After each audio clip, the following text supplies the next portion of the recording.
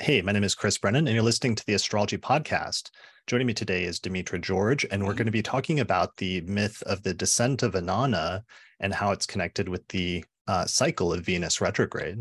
So, hey, Demetra, thanks for joining me today. Hey, Chris. Yeah, this is fun. We've been talking about some of this over this past week, and I'm glad we're having the chance to discuss it more thoroughly. Yeah, so this is something that's come up over the past few weeks because part of the premise is that Inanna was one of the most revered and popular goddesses in ancient Mesopotamia, and she was a goddess of love and fertility, but also a goddess of war. And you've given lectures on Inanna before. I remember attending a lecture of yours back in 2005 where you talked about how this ancient myth of the descent of Inanna was connected with the Venus retrograde cycle. And what was interesting recently that both you and I noticed, and a lot of other astrologers noticed, is that on July 21st, the Barbie movie was released, and that was the same day that Venus stationed retrograde. And at that time, a couple days later, there was an article being passed around by a writer named Meg Ellison, who pointed out that there was actually a bunch of striking parallels with the myth of Inanna in the Barbie movie, which it wasn't clear that they were deliberate, but they may have just come up accidentally. So I thought that we could talk about all of those topics today to see how it's all intertwined in some weird and kind of interesting way. Right. It's a fascinating premise that we're going to embark on here. On one hand, the myth of Inanna speaks about her descent to the underworld and her return. And within that, the nature of her relationship with her husband, Demetra. But the myth of the dying and resurrected goddess or god was an ancient myth that manifested in many different cultures using different deities, and many cultures had different versions of that. And so on one hand, it's an archetypal story, but there are specific characteristics to the Inanna myth in particular that seem to be reflected in the Barbie movie. So we're trying to hold the vision that it's both a larger story than only Inanna, and yet many of the particulars are right there with Inanna's story. Yeah, and I guess that's part of the nature of archetypes is sometimes they bubble up in culture and transcend different times and different cultures and show up independently in different ways. So let me read the article since it gives kind of the premise. I'll just read the intro of the article because that outlines it pretty clearly. And I should mention, since we're going to be talking about the Barbie movie and some of the story, that there will be spoilers. So if anybody hasn't seen it yet and you want to avoid spoilers, you should probably watch the movie first before listening to this, if you care about that. But if you don't care about spoilers, then listen on. All right, so here is the article. It was published on a website called wildhunt.org, called The Wild Hunt Pagan News and Perspectives. And it was published by a writer named Meg Ellison on July 23rd, 2023. So a couple of days after the movie came out, and it's titled Barbie is the New Inanna. So I'll just read the opening paragraph. She says, once upon a time, there was a beautiful goddess queen who became obsessed with thoughts of the underworld and decided that she had to see it for herself to understand the inexorable mystery that draws all living things towards their death.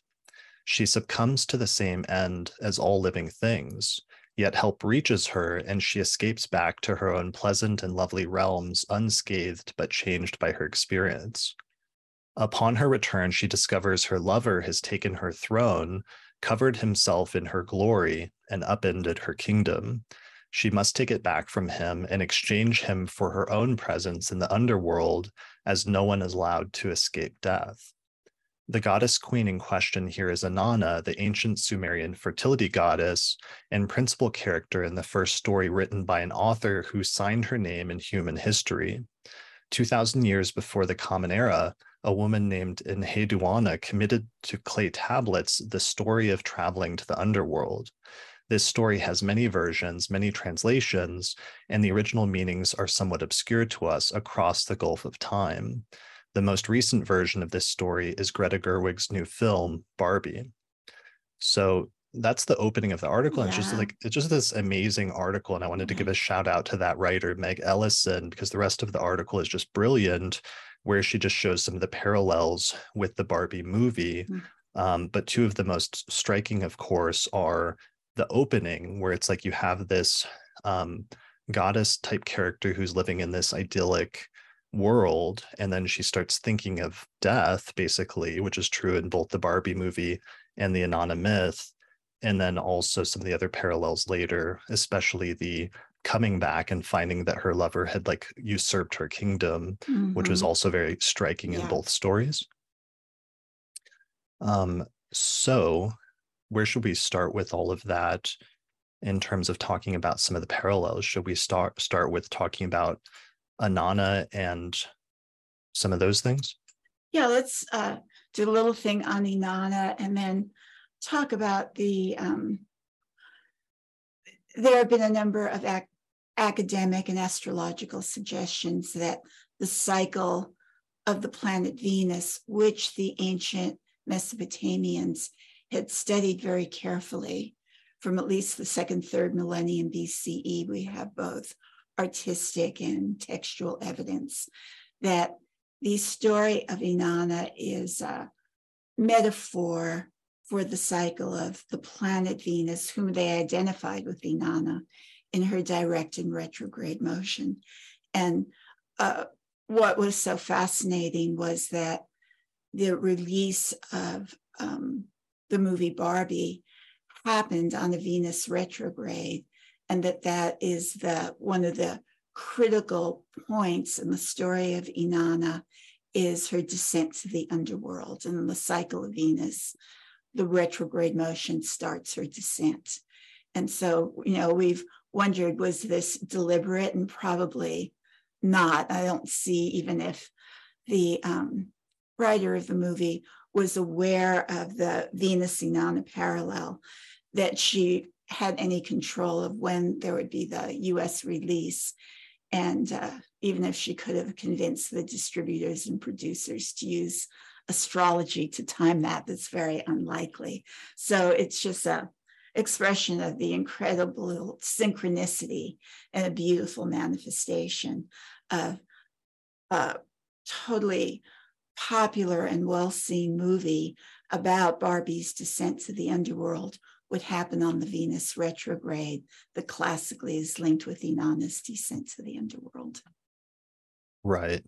Yeah. So that, which is just, the synchronicities are crazy. Like here's the chart, for example, for July 21st, 2023, and we see Venus there at 28 Leo, and within 24 hours of that, she switches to stationary retrograde and then turns around at 28 degrees Leo and goes retrograde for the next 40 days and 40 nights. So the movie was released literally right on the Venus retrograde at 28 degrees of Leo. And as I did research for this, which I talked about more extensively in a podcast with Nick Diggin Best on my Patreon, I did some research and went back and found out that Greta Gerwig herself, who is the writer as well as the director of the film, that she was actually born in this on the day of a Venus retrograde as well, when Venus stationed retrograde in Virgo on August 4th, 1983. So we can see Venus stationing here at 9 degrees of Virgo, and that's not only that she was born on the day that Venus stationed, but also it's the same 8-year synodic cycle, because Venus repeats its retrogrades every 8 years in the same sign, -2 degrees. So this was one of those increments of like 8 years, 2023 relative to 1983. So that's kind of crazy and not accidental. And then something else I noticed recently, to make it just like unbelievably believable. So to make it even weirder is this book titled Inanna, Queen of Heaven and Earth, Her Stories and Hymns from Sumer by Diane Wolkstein and Samuel Noah Kramer. This is one of the first books that really published the full myth of the descent of Inanna, and it's the main reference book that most scholars have drawn on over the course of the past 40 years for talking about this myth, and that's influenced a lot of the contemporary discussions about it. And guess what? This book, according to Amazon and according to Google, was released on August 3rd, 1983, which not only was within days of Venus stationing retrograde, but also that was within a day of Greta Gerwig being born. So she was actually born almost the day that this myth was published in the first place in one of its most popular modern forums, which again is just another crazy bit of synchronicity. Exactly. So we have the release of the book, the birth date of Greta Gerwig being virtually the same, with the Venus retrograde signature, and the Venus retrograde being the day on which the Barbie film was released in the US. Right. Yeah, that's just crazy. And then the last bit of Venus retrograde craziness that ties Barbie in with it is that Barbie was released in 1959. And I went back and I was reading a biography about this, and it said that Barbie herself came out in March. She was first debuted at like a toy fair in March of 1959, but initially the launch wasn't a success, and the founder was really depressed and disappointed that it wasn't received well, largely by the businesses she was trying to sell it to, like Sears and other ones that were sort of male-dominated businesses that didn't think there would be a market for an adult doll that was marketed to kids. And so the founder was disappointed, but then later that summer, through advertising and marketing and word of mouth and other things, Barbie became wildly popular. And that summer of 1959 was when Venus went retrograde in Virgo and Leo, which is the same retrograde cycle that the 1983 retrograde was under when Greta Gerwig was born. And it was the same retrograde cycle under which the Barbie movie was eventually released in 2023. So Barbie herself is also tied in with this Venus retrograde in Leo cycle going all the way back to 1959. Okay. Right. So there we are. And that might be a good time to show the correspondences between the Inanna story and the Venus cycle itself, so that our listeners have, besides just saying, oh, Venus retrograde, this and that, they see it within a larger cosmological and mythological context. Yeah. All right. Okay. So let's get into talking about Inanna. And talking about the myth. So should we jump right into the myth itself? Well, let's just set the place of Sumeria being in the ancient Near East, where present-day southern Iraq is now, more or less, just so people can visualize it geographically. And that this is one of the earliest civilizations. It's sometimes called the cradle of civilization. And this is where we see the, quote, invention of writing that occurred with these little notches on baked clay tablets. And some of the earliest pieces of writings on the tablets were not only their myths, and the descent of Inanna, or those hymns of Inanna were among the earliest literature that was inscribed on these tablets. But this is also the same time that we have the first astrological evidence of astronomer priests looking to the skies, seeing the movements of planets that they believed were one of the various manifestations of their gods, and writing down what their movement was, and then making correlations to the events that we saw on Earth. So we have in this time period where the myth of Inanna arose was not only the cradle of Western civilization, There are other things going on in the Eastern civilizations, but we'll keep our focus on Mesopotamia. Not only was it the cradle of that, but it was the sort of origin, the seedbed of astrology, of Western astrology. So, and those two factors we have to hold in our minds simultaneously. This is like this is the very, very earliest strata of Western astrology, like the very earliest origins going back to 2000 to 3000 BCE. Right, exactly. Okay. And even before we had evidence of writing, there were artistic depictions of their goddess Inanna shown, and her symbol was the 8-pointed star and the 5-pointed star. And 5 and 8 are very important numbers in Venus's synodic cycle and synodic return cycle. And do you want to say just a couple of words about that?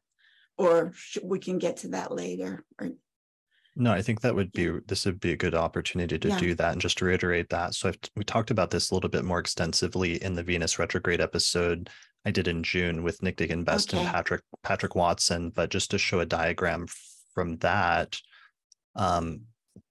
in terms of the 8-pointed star and the 8-year cycle, what you have to know is just that Venus will go retrograde in roughly the same signs of the zodiac approximately every 8 years. So for example, Venus is going retrograde in Leo here from July to September 2023 during the summer in the Northern Hemisphere of 2023. And if you go back 8 years and you look at an ephemeris, or if you just cast a chart for the same time frame of July through September of 2015, you'll see that Venus also went retrograde in Leo back then in 2015 as well. And if you go 8 years before that, you'll see that Venus also went retrograde in Leo back in 2007, 8 years before 2015. And it just keeps going back in time in these 8-year increments where you'll have this repetition over and over again every 8 years. So that's one of the reasons that 8-year thing is such a dependable timing technique with Venus retrogrades. And you can actually see repetitions of events happening in 8-year increments as a result of that in astrology, that it's incredibly striking then that in this super early phase with the goddess Inanna that was associated with Venus, that they actually made her symbol an 8-pointed star. Right, exactly. So here's one depiction of that from Mesopotamia that shows the sun and the moon and Venus up in the top left-hand corner. And you can see the 8-pointed star that represented Venus. Okay, and the assumption is that that 8-pointedness refers to the synodic cycle of these 8-year repetitions of the Venus retrogrades. Right. So we can set out an assumption that as early as 3000 BCE, the ancient Sumerians had already studied and understood the cycle of Venus, particularly with that 8-fold quality, and put that in their art alongside the images of the goddess a good 500, 600, 700 years before the first writing was set down, where they started making the they're already probably making correlations, but they started writing those correlations down between the movements of the planets and events on Earth. Okay. Yeah. And that, which is just like the basic premise of astrology, is they started noticing this property of nature where when certain things would happen in the sky, certain things would happen on Earth at the same time. But then by extension, also, they probably started noticing that when the same things happened in the sky in 8-year increments, there would be a similar repetition on Earth every 8 years, especially during the Venus retrogrades. And eventually they started writing these things down or passing them on as part of an oral tradition through statements about what had happened and records of it, but also probably through stories. Yes. Okay, so moving closer to speaking about Inanna. On one hand, we can tell the story of Inanna simply But what I'd also like to do is put out a notion that has an idea that has been floating around the astrological community for at least 30 years here and there. I first became aware of it and was teaching it in the 1990s. And I think it was in 2005 that you heard the talk that I gave at that particular time. And so what we're going to present right now is not like discovered right now, but it's been part of the background discussion among astrologers for a number of decades. And one of the early people to talk about it was Ronnie Gale Dreyer in her book, Venus, the Goddess and the Planet. But it was also in circulation earlier than Ronnie. And we discovered last night it appears in some academic publications as well that even predate that they were associating the Inanna story as an astral myth connected with Venus. Yeah, it seemed like there were citations going back to the 1970s and 80s, and that it seems like a common agreed upon thing in some of the academic scholarship at this point, that the myth of the descent of Inanna was tied in with the astronomical cycles of visibility of Venus. Yes. Okay. So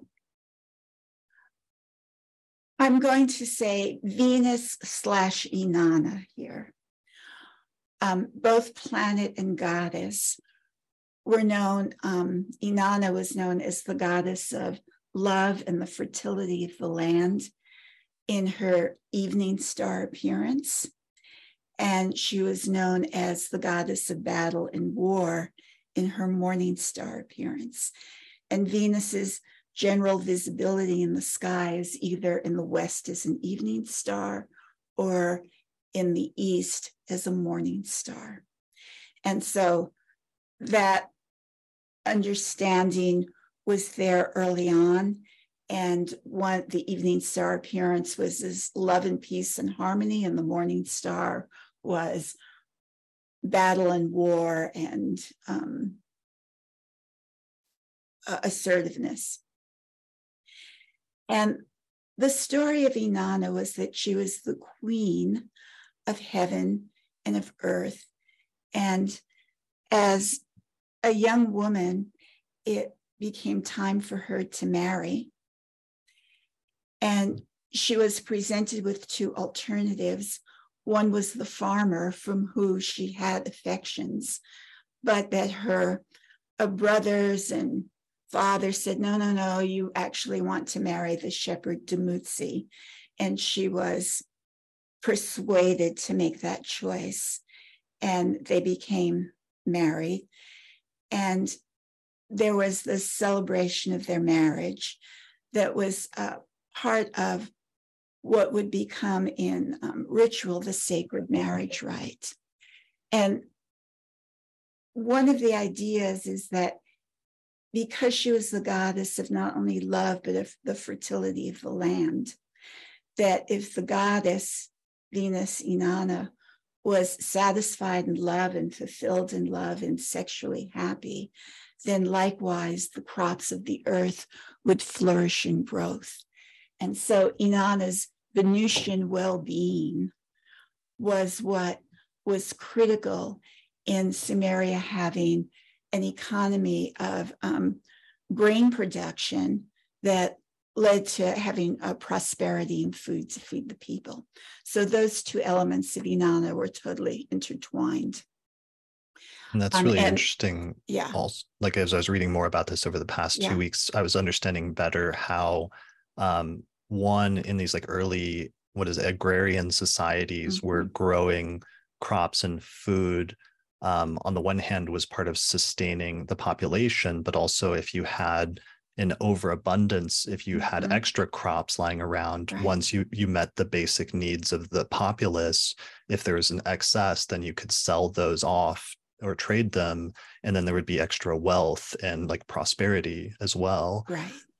So there's like that aspect of it, but also that they were directly linking or making a parallel between like human fertility and like the fertility of the land, and sort of treating those two things as intertwined or one and the same symbolically.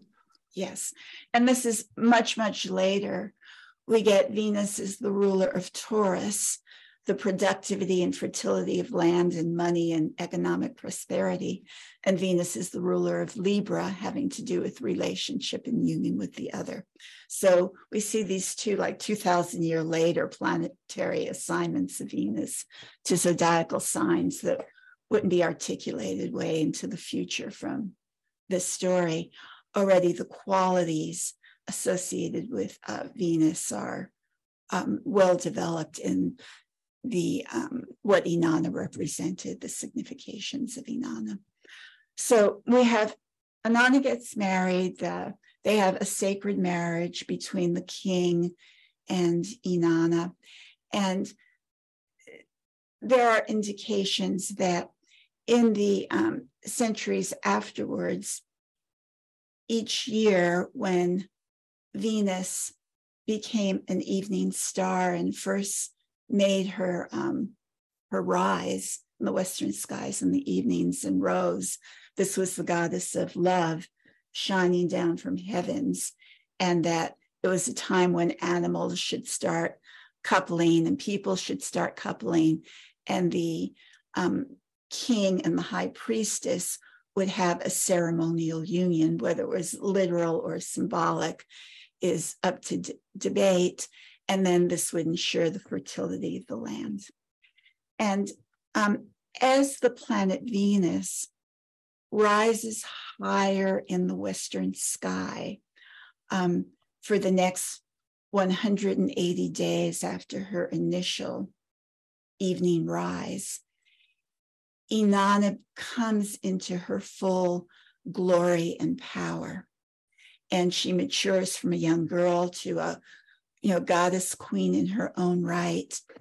And one could surmise, if we're looking for astrological interpretation, that this represents Venus in her phase as evening star, direct in motion, moving relatively fast, gaining an elevation, of having a more loving, peaceful, harmonious, cooperative, supporting union with the other orientation.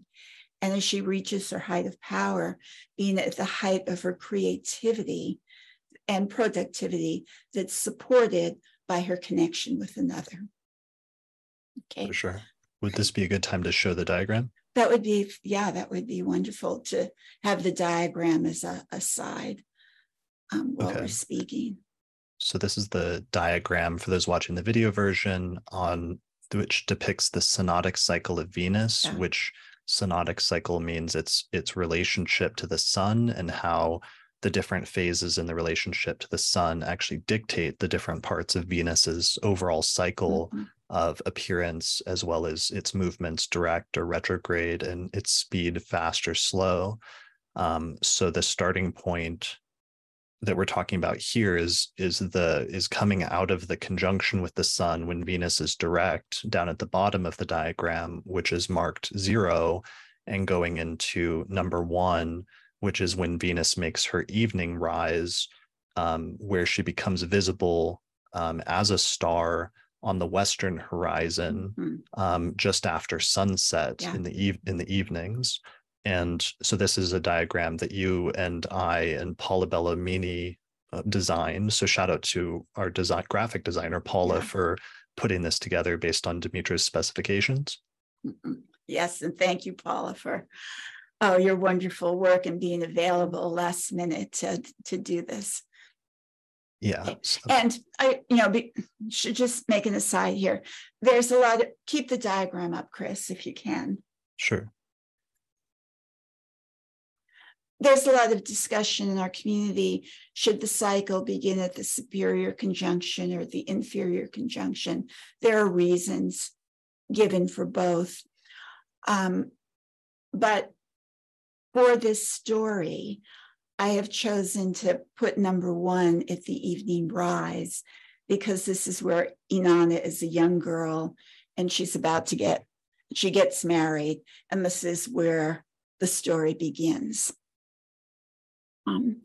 So then we've moved up to point 2 on this diagram, which is right at the height of this curve, where Venus has reached her highest elevation in the western sky at night at around 48 degrees. Some cycles it's 47, 46. Each cycle is a little bit variable, but this is the average. And at that point, she hears that her brother-in-law, Nergal, who lives in the underworld with her sister, Ereshkigal, who's the queen of the underworld, that he's died. And she thinks that she should go down there to attend his funeral rites. Right. So this is where, in terms of the specific myth of Inanna, or what's called the descent of Inanna into the underworld, where it starts, where it opens saying that she's contemplating that she set her mind on the underworld or the great below. So the very beginning of the Sumerian myth says, from the great heaven, she set her mind on the great below. From the great heaven, the goddess set her mind on the great below. From the great heaven, Inanna set her mind on the great below. My mistress abandoned heaven, abandoned earth, and descended to the underworld. Inanna abandoned heaven, abandoned earth, and descended to the underworld. Okay. So that's why, for our purposes in trying to connect where in Venus's cycle in your interpretation it would begin, we think that you and I both agree basically that the story of the descent begins at Venus's maximum elongation, and then especially when she stations and turns retrograde. Yeah, right. The idea of the descent begins at that point. Okay. And right, it takes her a while to get it together to actually embark upon her journey, but the idea that I should go on this journey happens. Okay. And we might all reflect upon situations in our own lives where our life is going really great. We have a wonderful relationship. That relationship is stable enough that our creative energy can be used for other creative projects that we're doing that are flourishing. And then there are those first like uncomfortable feelings like, is this all there is? Like, is there something else like I could be doing? I wonder about this thing over there that, like, I wonder what that would be like that I could do instead of what I'm doing. And so it also internally marks the curiosity for the unknown, that's something other than what you have that's like really good. It's like, if it's not, if it's not broken, like don't start tinkering with it. But there are many times when our lives are not broken, but our impulses are aroused to start moving towards something else. And this is like the point at which Inanna finds herself as she considers the trip. And or also in which a person sometimes living in the height of one's life and having a good life and being at the height of like youth or prosperity or other things, but then there's like an intrusion of something else and of thoughts of something negative. Like the most negative thing for most mortals is like contemplation of death. And that's what was so interesting in the Barbie movie. Exactly. Is the whole opening of the movie is she's living in this like paradise where every day is like the best day, and she just hangs out with her friends and like they're having dance parties and stuff. Diamonds under my eyes. This is the best day ever. It is the best day ever. So is yesterday, and so is tomorrow, and every day from now until forever. And then all of a sudden she's in the middle of a dance party and she says, what does she say? She says, hey, do you guys ever think of death? About dying? Do you guys ever think about dying? and it's everything screeches to a halt, and then she's like, okay, never mind, I just joking. But that's this point in the story is Exactly. like the contemplation of that, or even of tragedy or something along those lines. Right. And as a woman, and with many women in the audience, as she thought about her death, what we found very funny was her feet went flat, so she couldn't wear her high heels anymore. And she began to see the horror of cellulite on her legs. And this evoked like this recognition and laughter of so many women in the audience. Yeah, we totally get like the point in our own aging when those things start to happen. So in preparation for her journey, back to Inanna, in preparation for do you want to say something else? Want to talk about decking herself out? Only just, could you explain, if we could back up just a second, like this initial part astronomically of the cycle of when she is, like what we're talking about in this part of the cycle after evening rise, that's when she makes her first appearance, and this entire stage up to maximum elongation is like, what's happening at that point is Venus is appearing in the night sky as literally the brightest star in the sky. Exactly. There's no other object that's brighter than Venus besides the moon and the sun during the day. But Venus literally is like the brightest star at that point, right? Right. And she's rising higher and higher in the sky until her elevation is around 48 degrees from the horizon. And anyone, if you're looking at your chart, and what I'm going to say now is a simple version, it's a little bit more complex, but let's just leave it for this at the moment. If you have an evening star Venus, where Venus is behind the sun, and there's a difference of 48 degrees between your sun and your Venus, then when you were born, Venus was at or near her maximum height in the sky as evening star, in her full power and glory, as a woman who was not only creative, but a woman who is in love and loved and supported by that relationship. Right. And in an actual chart, like if you're looking at a chart, so here's the chart for July 21st, 2023, and Venus never gets more than a maximum of 48 degrees away from the sun in the zodiac. So when she was about to station retrograde, if you just animate the chart and move it to sunset, which is when the sun hits the degree of the descendant, it then sets underneath the horizon, and right after sunset it becomes dark out. So what happens right after sunset is then all of a sudden the stars become visible in the sky again at night after being invisible during the day. And one of the first stars that you would see at this point shortly after sunset would be Venus, which will always be right over there on the horizon shortly after sunset on the western horizon. Right. But at the height of her elevation, she will be around 48 degrees distant from the sun. And this is like 50 days between her greatest elevation and before she turns retrograde. So it takes a while for her to get from her peak point to when she turns retrograde. So this is going back to the preparation period. She has thoughts of going there to the underworld, and she decks herself out in all of her symbols of power. She's going to go as like, the queen of heaven on this great journey, and she has to look like a queen.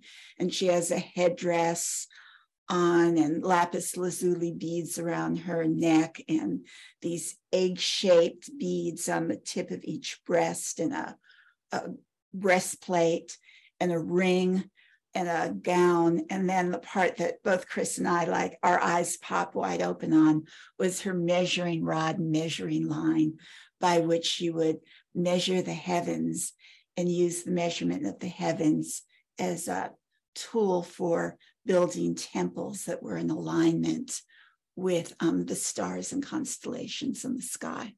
And we'll jump into this with Enheduanna in a little bit, but let's get through Venus retrograde and then we can go back.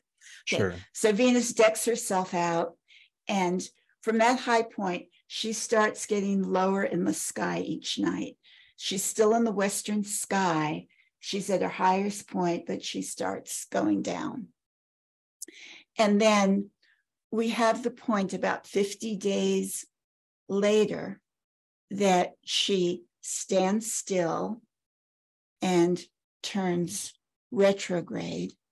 And 14 days after that, she sets in the evening sky and we can no longer see her.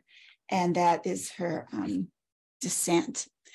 Now, for people who are born during this period, starting gradually from post-maximum elongation, going down to when she stations retrograde, right up into the heliacal set, she hears this from a psychological point of view.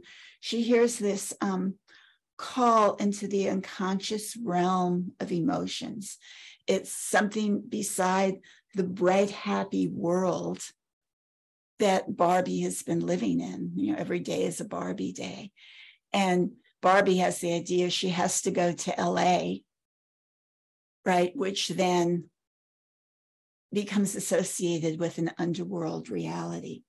And she's curious. And so in psychological interpretations of this phase, I've read astrologers posit that it's a curiosity with a hidden world of sexual mystery and taboo, or sometimes you're unwillingly abducted from the upper world of safety and security and normality, where you have to confront demons of fear or suffering, or you have interests that are not in alignment with social norms, and it's difficult to engage in nice, normal relationships. And you're forced to acknowledge your own uniqueness and go into that world that is often considered not only unknown, but a little bit taboo, a little bit frightening, because there's a call to connect with the deepest part of your soul, the truth of who you are on an inner level, the truth of what you desire and feel. And this is also part of this descent process that people are born from the time of the retrograde until the heliacal set, that these can be the emotions that they experience internally about their sexuality, their self-worth, their esteem, their ability to socialize with the norm of the population, that is, people born there, is a periodic and recurring theme over their lives, during the course of their lives. Or as we go through this sequence, like every 18 months, everyone has the opportunity to experience that during this phase of the cycle. It's beginning the descent, but you haven't stepped off the cliff into the abyss quite yet. That happens at the heliacal set. Okay. So we can look at the diagram and you can comment. Yeah. So at this point, we're at the heliacal set. And what that is astronomically is that when Venus, after Venus goes retrograde, at a certain point, when it gets close to conjoining the sun, when Venus is retrograde, the sun is still moving direct. And at a certain point, they'll meet up at the same degree in the zodiac, and they'll make a conjunction while Venus is retrograde and moving backwards. And when Venus gets too close to the sun, it goes from being visible in the night sky to all of a sudden being invisible and disappearing. So this was sometimes referred to as being under the beams of the sun in later Hellenistic astrology, but it was associated with this period of invisibility, basically, which then in the myth of Inanna seems to be associated with her actually going to and entering the underworld. and some of those themes of like the underworld and what the underworld represents archetypally or symbolically seem to be very much connected with this part of the Venus retrograde, the very center point of the Venus retrograde, which are these themes that have to do with like a dark night of the soul or exploring concepts of darkness, whatever that means in different ways, or things that are hidden or private or internal. Yeah. And if we could go back to the diagram for a moment, just like to say, between the retrograde station and the heliacal set is a period of about 14 days for Venus. And in the myth, Inanna starts entering into the gates preceding the underworld. And her sister Ereshkigal, when she realizes Inanna is coming, says, block all the gates. And when she arrives at each one, open them only a crack. And before you let her in, make her give up and set aside one of her symbols of power. And so at each one of the gates, she has to relinquish her headdress, her beads, her breastplate, her gown, her measuring rod. And in the sky, as she gets closer to the horizon, we see her become dimmer and dimmer and dimmer right before she disappears under the sun. And so that is the prelude. And again, if we personalize it for people born during this phase, I don't think we introduced the concept of what you're talking about with the natal connection with that. Yeah. Is that something you want to explain or go into? Well, I have been talking about that. Yeah. Generally. I just didn't know. So people can look up in their birth charts, or they can use AstroSeek to look up. Yes, they can use AstroSeek to look it up. And we can explain that in a little bit after we get through the story. We can just put up AstroSeek and show them how it works. I mean, maybe it would be better to explain all of that at that point then, or you're going to do every part of the cycle? I don't think so, because people forget what happens with each phase once you start giving. But, I said at the maximum height, people are at their power of glory. They're fully supported by another. They're in their thing. And then as their curiosity brings them into making the descent. And as they get there, they find, I was going to go on this grand adventure, but now, like, all of a sudden, I'm losing my power, the status I once had, the way I was viewed by society. I'm being like, I'm losing that entire identity. And there's the feeling of being exposed and undefended, vulnerable, misunderstood, not able to assert one's authority in the way that one had. And it can lead to great fear and uncomfortability. And on the positive level of that interpretation is also the possibility that if you divest yourself of all your posturing, your pretensions, your designer clothes, your hair color, your conventional attitudes, can you become totally transparent to another person at the deepest level of your being? And can you accept that from another as you start removing the outer adornments of one's persona? And so these are some of the issues that happen psychologically at this particular stage of the cycle. Then she disappears and she's in the underworld. The things I wanted to mention with the gates that I thought was really interesting about this story is that it actually says repeatedly in the myth that there's 7 gates that Inanna has to pass through in order to enter the underworld. And I thought that was really interesting that there's 7 gates. And, because in later Hellenistic astrology, there becomes a theme of after a person dies, that their soul ascends through the planetary spheres, and it has to give up 7 qualities from each of the planets before it goes back to the stars. Right. And I can't help but think of this as like an earlier precursor to that, like 2000 2,000 years Absolutely. before Hellenistic Mhm. astrology. But it's interesting because it's like dying and going to the underworld and then giving up these 7 qualities. And I wonder if that was connected with the 7 planets or what that was connected with. Right. There are a number of different theories floating out there by various astrologers, but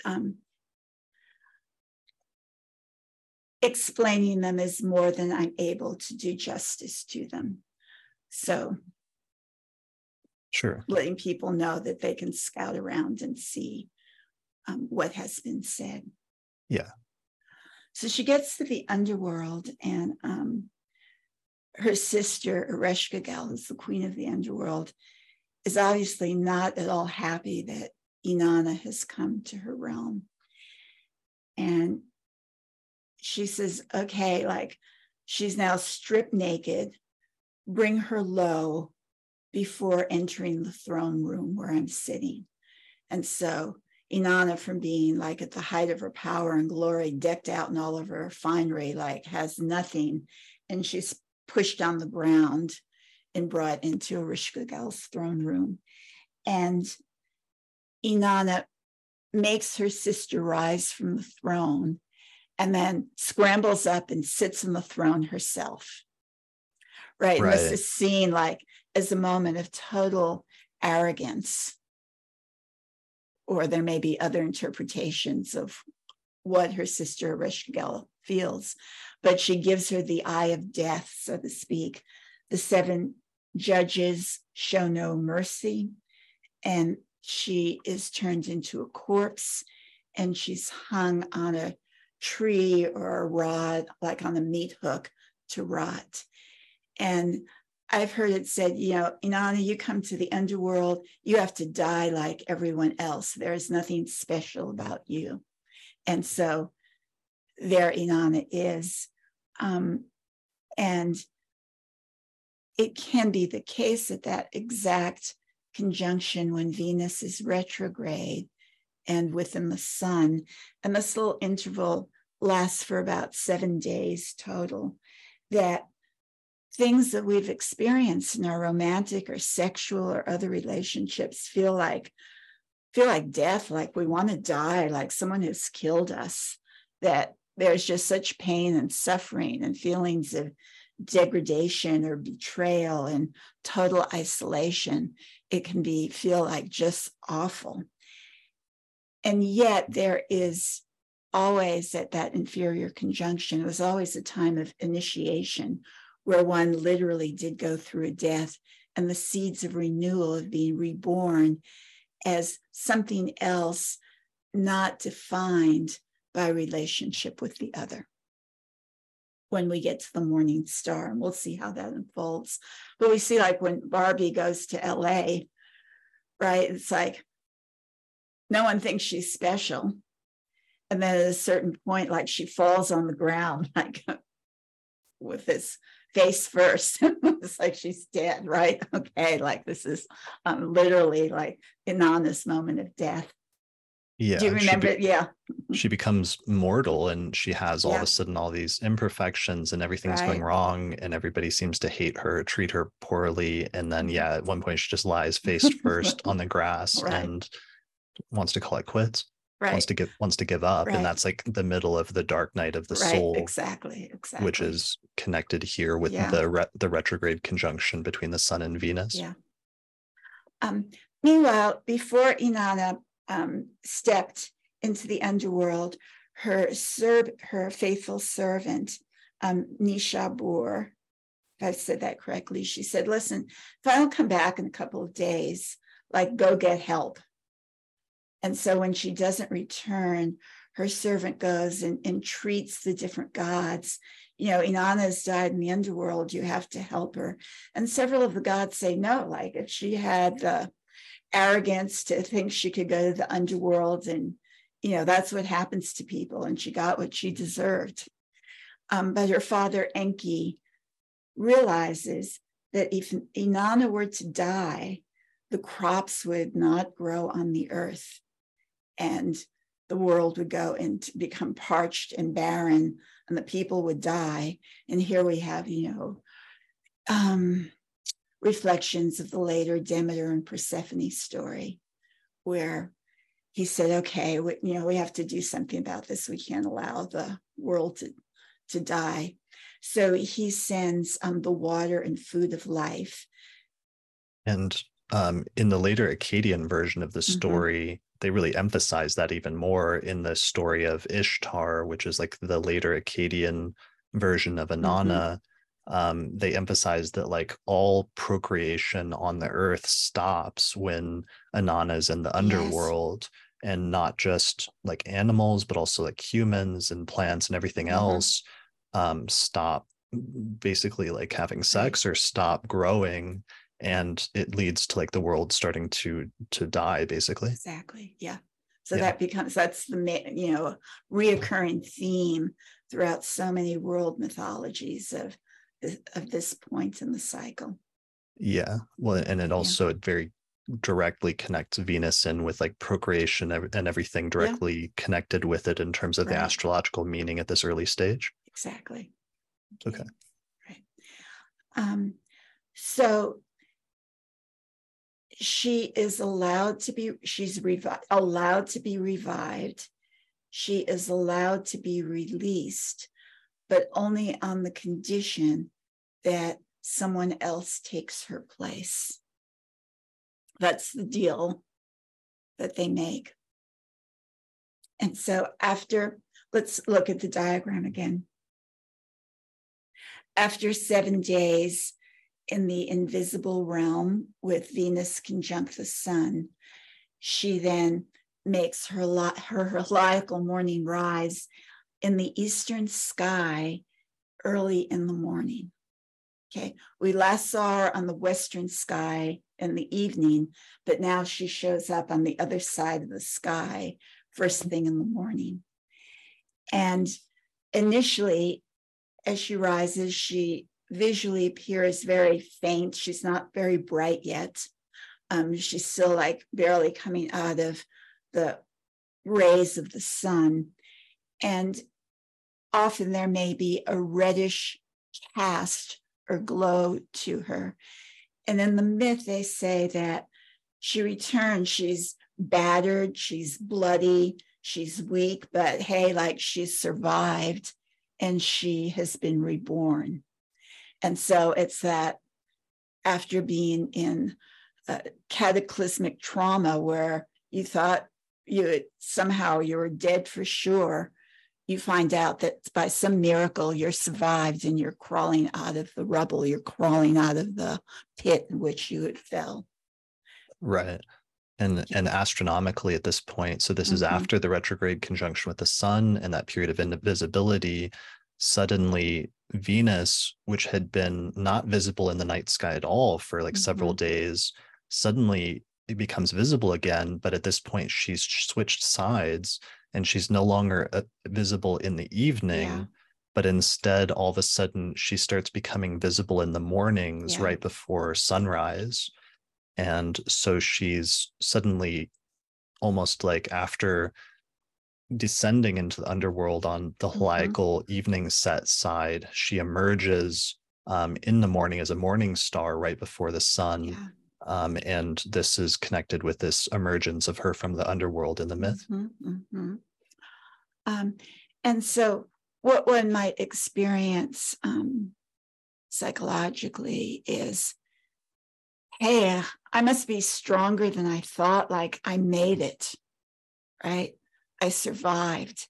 And there's this newfound first feelings of self-esteem that come from the realization of survival. Sometimes, you've been really ill and you think you're going to die. Everyone thinks you've died, but somehow you squeak through and you're not well yet, but you're well enough to know that you're going to get better. And the feeling of just joy and relief that suffuses you and confidence in your own ability to get through what seemed to be unfeasible, that has been inculcated within one. And so as she moves from her heliacal rise, then 14 days later, she turns direct in motion. And now she feels strong enough to start racing back to her husband, Demetra, and letting him know, hey, like, I'm okay. Like, this is great. I'm coming back to be with you.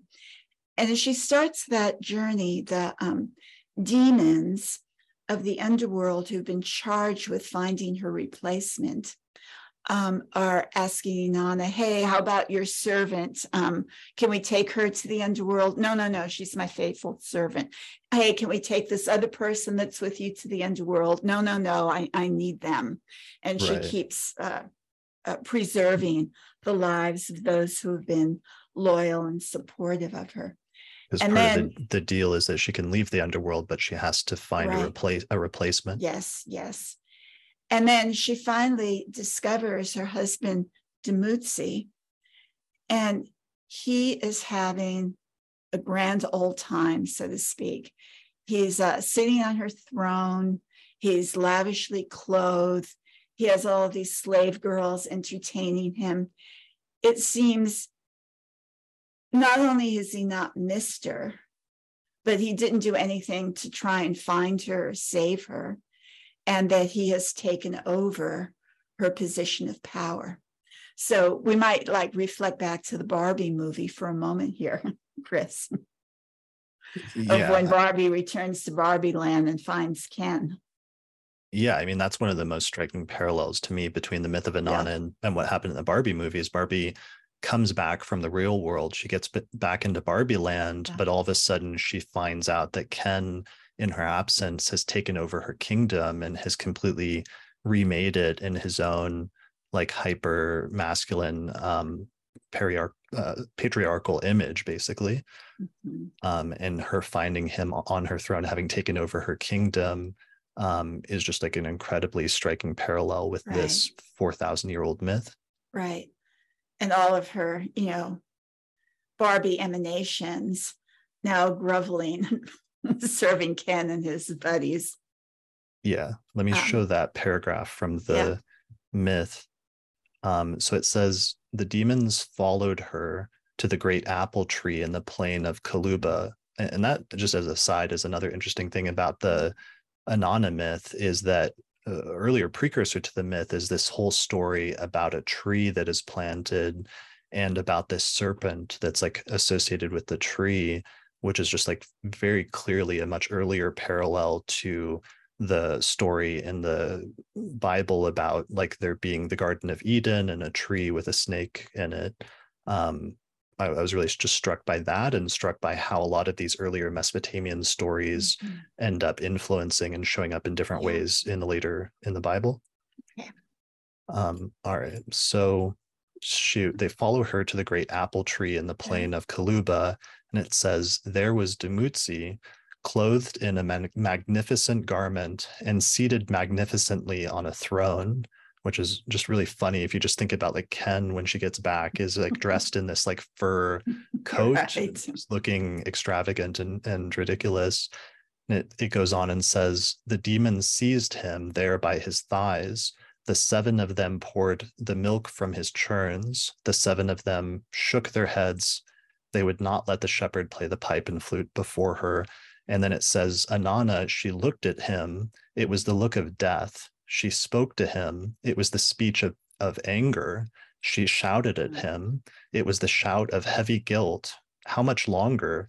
Take him away. Holy Inanna gave Demetra the shepherd into their hands. So this is what happens in the story when she gets back, is she sees him on her throne and she's angry at him. Right. So, I might ask some of our listeners if they've encountered a situation in their life where they're rushing back to be reunited with their beloved after having survived an ordeal, and they find themselves totally abandoned and betrayed. There may be a flash of rage and anger, vengeance that overtakes them. And Inanna says to the demons, take him away. And so he's banished. And there are variations in the story here based on the different versions. But I just might want to stop a moment and talk for a moment about some of the qualities, the characteristics of Venus direct as a morning star. So at this point, we're at the direct station. We're at the direct station as we're moving toward the maximum elongation. And so she starts moving forward at the direct station. But when she comes into her full power as the goddess of battle and war and assertiveness and taking control of the situation, I would guess that she would be closer to her maximum elongation, because then she's highest in the sky. And that there's some correlation between being higher in the sky and being more at the height of one's power. Okay. Can I show that what that looks like in a chart? Yeah. Okay. So, because this is important to relay this astronomically back to what people see in charts. Mm-hmm. So here's back again, the day the Barbie movie was released, July 21st, and we see Venus as an evening star because the sun is at the descendant and it is just set at night. And then Venus comes out as a bright star just after sunset and will be around the descendant and around the seventh house for a period of time before Venus herself sets in the evening and becomes invisible. So if we move the chart forward, so I'm going to advance the chart until we see in this Venus retrograde, the sun moving through Leo, Venus stations retrograde and begins moving backwards in Leo. She eventually gets close to the sun and enters under the beams and enters the underworld, where the middle point of the retrograde cycle, when Venus is exactly in the underworld, is the conjunction with the sun, which in this instance occurs at 20 degrees of Leo on August 12th. And then what happens is after that conjunction, she switches sides with the sun astronomically. And then eventually, she's not appearing anymore in the evening, but instead, just before sunrise, later in August, we'll see Venus appear as a morning star, where she'll rise up over the ascendant or over the eastern horizon just a little bit before sunrise in the morning as a bright star. And then the point that we're at now in the story is Venus stationing direct eventually. She'll station direct at 12 degrees of Leo. And then eventually she'll get even more distance from the sun at her maximum elongation. And that's the point you're talking about right now, where she's as distant from the sun as she can get and as bright as she can get as a morning star. Right. Okay. So then she spends 180 days as a morning star. And one might say that this is the time when in Sumeria, Venus was the goddess of battle and war, and she's fully in charge of her life. She has power as an autonomous individual rather than power that is supported by another. And in some of the, I was reading late last night, a morning hymn to Inanna. It shows her as dispensing justice. And every day the people would come to her with their concerns, and to the wicked she would punish them, and to those who were righteous she would give them blessings. And so she is in a position of meting out justice to both the worthy and the unworthy, and that's the heart of the autonomous, independent, self-contained qualities that are associated with Venus at her greater distances from the sun, direct in motion. Okay. So, and part of it, just to expand on that Yeah.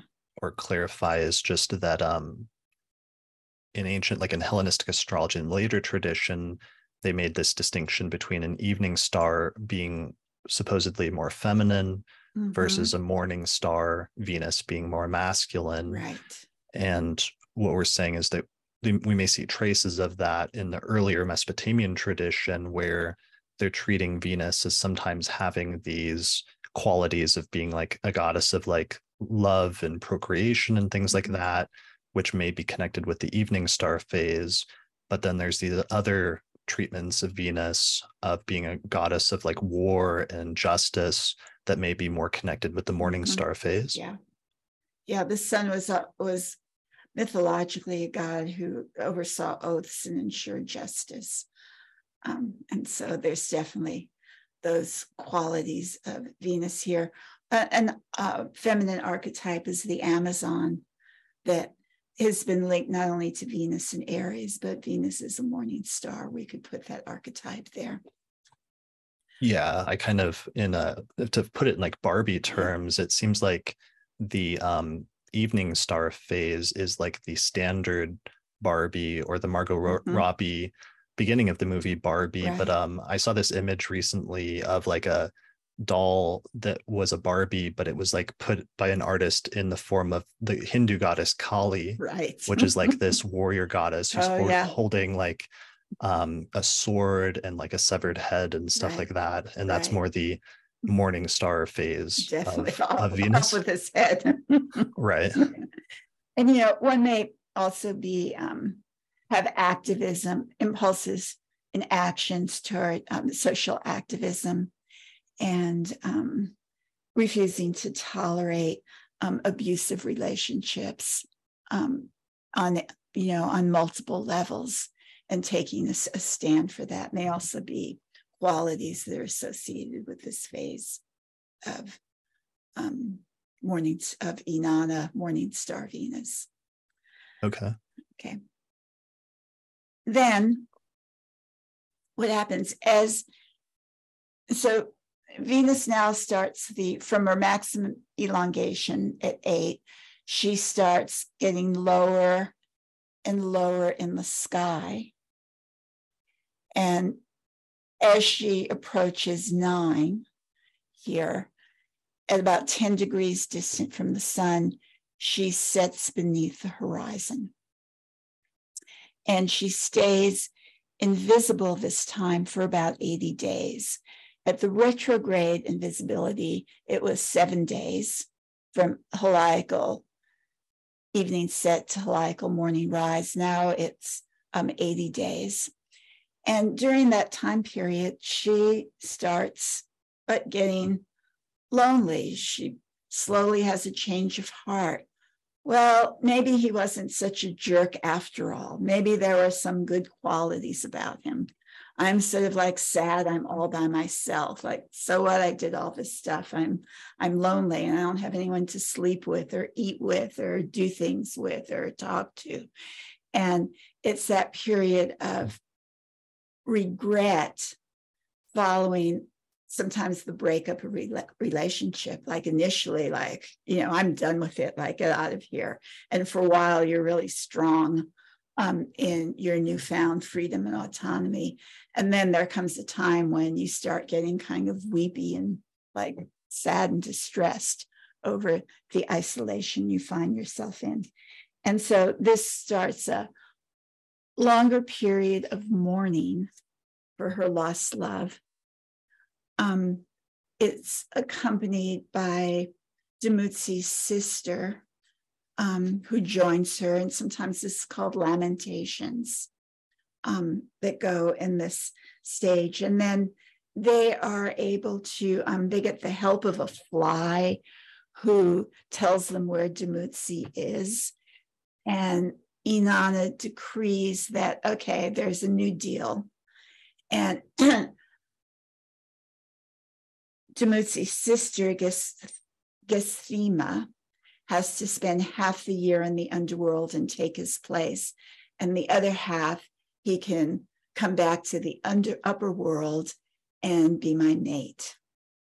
And so this transition, back to the diagram for a brief moment, if we can look at it, is at the end of the superior conjunction period to the evening star rise, where Demetra comes back, Venus reappears as the evening star goddess of love. They are reunited, and then they celebrate the sacred marriage, and the cycle begins again.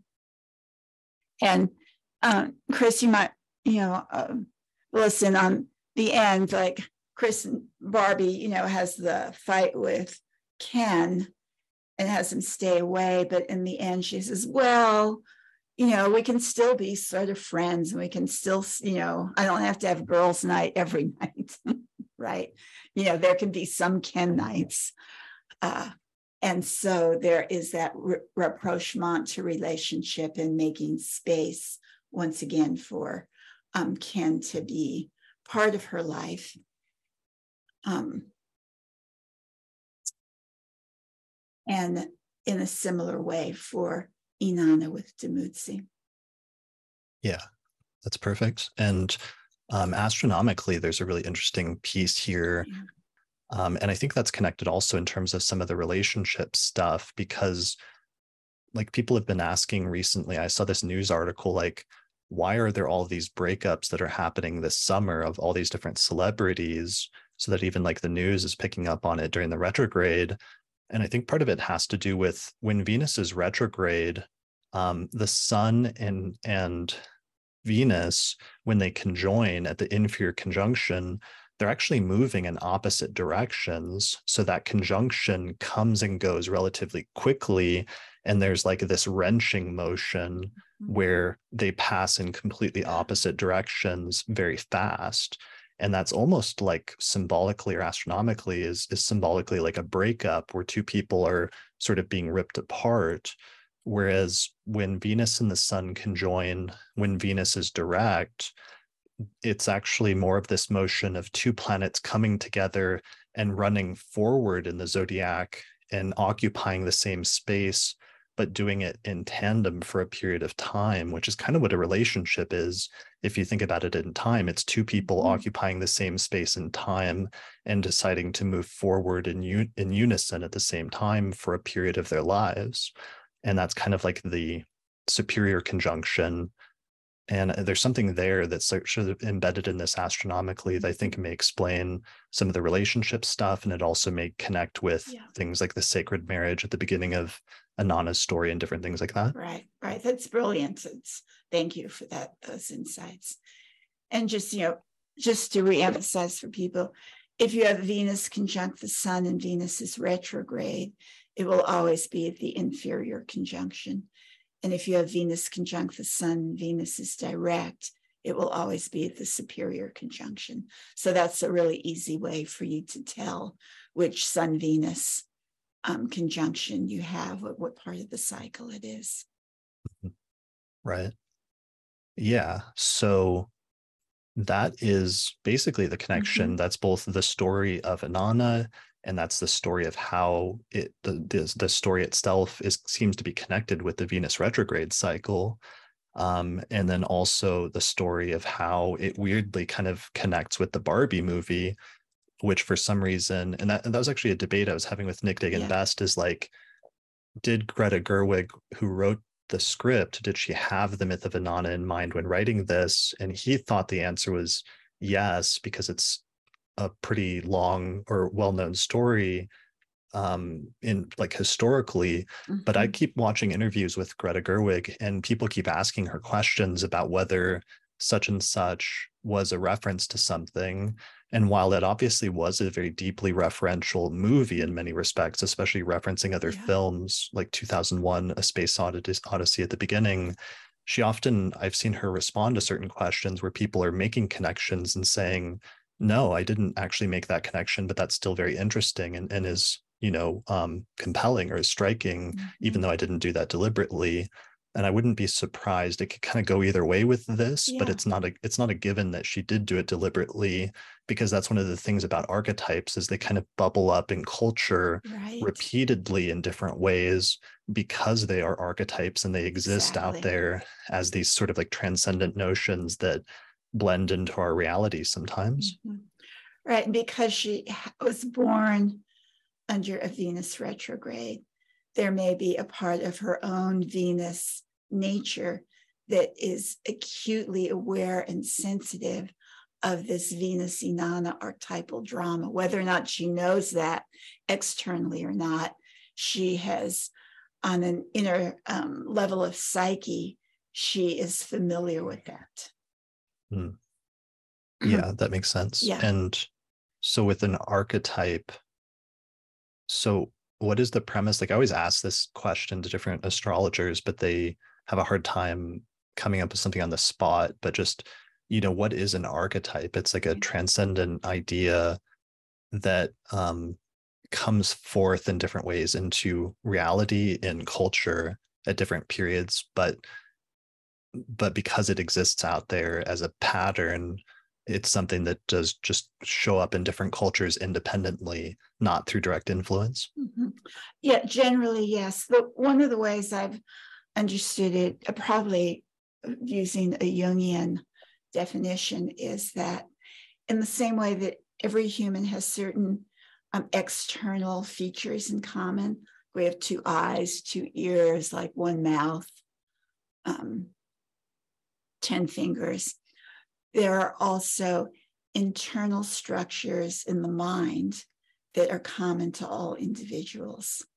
And these almost like molds in which you like cast bronze things in or cast clay things in. There are these molds that exist in mental structures, and that the contents inside these forms are myths and dreams and symbols and so on.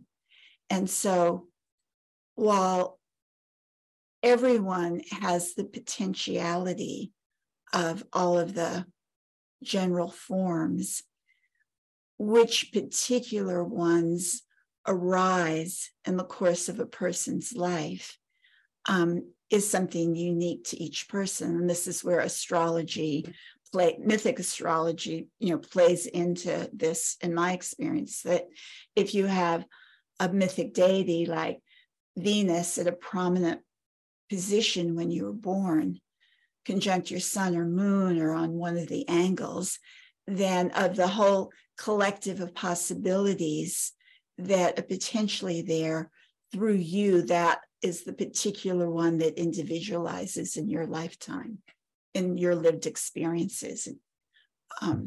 And so that's one of the ways I see the connection between the potentiality of all archetypes that are common to all beings and the particular ones that each person get expressed in a particular life, because we can't do all things that are possible all at once for every person.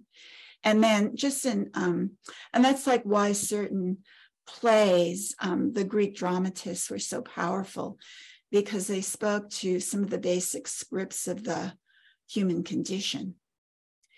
And in the same way that a theater group, you'll have multiple theater groups, they all take the same play, but they each give it their own flavor of costuming and setting and what they emphasize and how they bring it forth in interpretation. Likewise, we have these different dramas that are available to humans through which to live our lives and develop some consciousness, but we each give them our own particular flair and details. Right. Yeah. Sort of like one of my favorite examples is kind of like how, you have Shakespeare's version of like Romeo and Juliet as a play, but then in it was like 1986, you have that movie that was like, it was like Baz Luhrmann or somebody did like a modern version. Shakespeare in Love. Well, I was thinking of Romeo and Juliet, the one with Romeo and Juliet, the one with like Leonardo DiCaprio and Claire Danes, where like instead of swords, the different gangs had like guns, but like it still works archetypally and ends up being the same thing, but it's just in a different presentation. Yeah, exactly. So there's things like that, and there's also that same concept happens in different cultures, where for some reason different cultures keeps telling different versions of the same story, right? Because sometimes independently. Right, because that story is a form that is common to all humans everywhere at all time, during all time. Right. And part of the, by extension, and it's not just because I'm hearing somebody right now in the back of my head saying, well, that's because they heard the story from another. But Yeah. part of our premise here is that even if somebody was like on a desert island, isolated somewhere, and they created a new civilization there, some of these archetypes and some of these dynamics of archetypal stories would still arise independently there, even if they hadn't heard them from another culture, because these are things that are somehow inherent in human culture or in the universe that will arise organically on their own. Precisely. I mean, and that's one way of making sense of what are archetypes. And I think it's a good explanation. There might be others, but I think this is a good one that holds together. Yeah. And so in astrology, though, one of its main attractions for us, for astrologers, is that it becomes a means of accessing the archetypal realm and seeing when different archetypes are operating and being able to identify them both in natal charts as well as in events and event charts. That's really cool. Yeah. So there was one other thing that came up that was a really close parallel with the Barbie movie that I thought was interesting. And one of the things that was talked about in a lot of the literature I was reading about Inanna and her counterpart in the Akkadian tradition, which is the goddess Ishtar, is that there were a lot of like contradictory meanings for Inanna and Ishtar, where they would signify one thing, but they would also signify its opposite sometimes, so that there were a lot of like almost like contradictions that were inherent in the goddess.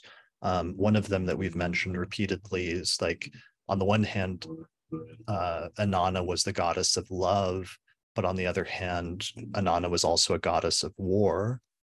So that you have that like evening star and morning star side to her. Do you remember what some of the other like sort of contradictory meanings or indications of Inanna were? That I don't, but what I did want to point, what I had said to you earlier was that there was a statue or relief sculpture of Inanna Ishtar that they called the bearded Ishtar. And there was the goddess with her breasts depicted, but she also had a beard. And this is sort of the integration of the male-female dual aspects within one entity, and sort of holds the goddess of love and the goddess of war with the, there's a word here that I don't know what the word is, of showing both qualities simultaneously. Yeah, well, that was a really interesting one. That there was an association with Inanna, it seemed like, in the Mesopotamian tradition of associations with transgressing gender norms. Yes. And in one passage talking about like men becoming women and women becoming men. In one article I was reading, they talked about celebrations of the goddess involved transgendered and transvestite cultic personnel. And in another paragraph, it talks about some androgynous aspects of Inanna, and it says the carnival-esque festivals of the goddess were associations when reversals of age, species, status, and sex all came into play, when social rules were in abeyance and were possible times of institutionalized license. Is that like the Saturnalia? In kind Roman of, times? Yeah. It's right. The same idea. So I found this amazing paragraph where this author sums it up, and I'm going to read that now. Okay. It was by a Mesopotamian scholar named Joan Goodnick Weston Holtz, in an article or a chapter she wrote in a book titled The Babylonian World. And the chapter title was Inanna and Ishtar in the Babylonian World. So she says, this is basically her concluding paragraph, and I found it really striking. She says, we have traced the development of the conception of Sumerian Inanna and her Akkadian counterpart Ishtar from their first appearance in the cuneiform records, and we've examined the diverse elements of the personality of the goddess. We have seen that her most archaic and basic aspect of astral dimorphism is the source of the ambiguities and contradictions in her character, including her apparent androgyny. In like manner, she held dominion over all polarity of behaviors from capricious to caring, and represented both order and disorder, structure and anti-structure. Her bipolarity was founded on a natural phenomenon. The planet Venus appears twice in its course, once in the east and once in the west, as morning and evening star. Her very mutability may have intrigued the ancient Mesopotamians and led to the conception of Inanna Ishtar as the one and only divine entity able to embody such opposing aspects. And I thought that was really striking because that's the conclusion to this article about Inanna. But if you think back to the Barbie movie, the culmination of the Barbie movie was this dialogue or this speech by the figure who played the mother in the movie about the tensions that women constantly had to reconciling these completely dueling opposite things that they were expected to do in society. I remember that now. Mm-hmm. And it was really like this crucial sort of culminating moment about how hard that is, but how women constantly have to have one foot in both worlds. Right. And that's just a huge additional parallel here that I think was coming through in the archetype of Inanna that appeared in the Barbie movie at another moment that's worth sort of thinking about. Mm-hmm. Yeah. Right. I wish I could remember. That was a very long speech. And then as they tried to get all of the women to fight back and get their power back, parts of that speech were reiterated to women who are still in the subservient role to get them to say, hey, wake up. You don't have to reminding them. Yeah, I think I just found it. Do you mind if I read it real quick? No, that would be good. I would love to have it refreshed. And it went on for a number of sentences, but it was really encapsulated the condition of being a woman in society. Yeah. So, and the actress's name was America Ferrera, who played Gloria in the movie. So the title of this article, I found it on, what is it, Town and Country Mag, titled Read America Ferrera's Powerful Monologue in Barbie. So here it says in the movie, it says, it is literally impossible to be a woman.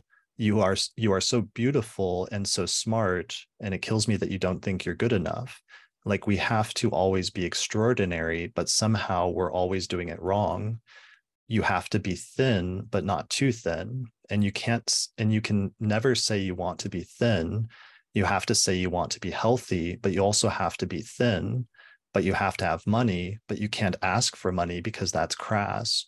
You have to be a boss, but you can't be mean. You have to lead, but you can't squash other people's ideas. You're supposed to love being a mother, but don't talk about your kids all of the damn time. You have to be a career woman, but also be looking out for other people. You have to answer for men's bad behavior, which is insane. But if you point that out, you're accused of complaining. You're supposed to stay pretty for men, but not so pretty that you tempt them too much or that you threaten other women because you're supposed to be a part of the sisterhood. But always stand out and always be grateful, but never forget that the system is rigged. So find a way to acknowledge that, but also always be grateful. You have to never get old, never be rude, never show off, never be selfish, never fall down, never fail, never show fear, never get out of line. It's too hard. It's too contradictory, and nobody gives you a medal or says thank you. And it turns out, in fact, that not only are you doing everything wrong, but also everything is your fault. I'm just so tired of watching myself and every single other woman tie herself into knots so that people will like us. And if all of that is also true for a doll just representing women, then I don't even know. So that's it. And obviously, like, me reading as a man does not have the same power that it had in the movie. So I apologize for that in ahead of time, but at least I was really struck by that being in some ways the culmination Right. of the movie, or one of the culminations. Right. There were like many, As many, we get to that, we move toward that point. Yes. yeah. And just that this other Mesopotamian scholar, that's literally the main thing that she focused on in Inanna, Yeah. and how she concluded her article talking about the contradictions of the goddess. Mm-hmm. And yeah, and that we see some of this tied in with the basic astronomical difference of that morning star versus Mm-hmm. evening star phase of Venus, and her in that trying to reconcile those two opposing realms. Right. And always like the integration of opposites, dark and light, the yin and the yang, and the wholeness. And so Inanna represents the wholeness, and within her contains the polarities that are continually in flux and moving back and forth. And we see that in her cycle, going up and coming down, going up and coming down, appearing in the east, appearing in the west. And of Venus, I meant to say that we see those dualities embodied in the cycle itself. Yeah, that's amazing. Can we just say like a word or two about Barbie and feminism? Sure. That was like one of the things that struck me when I was watching the movie. Okay.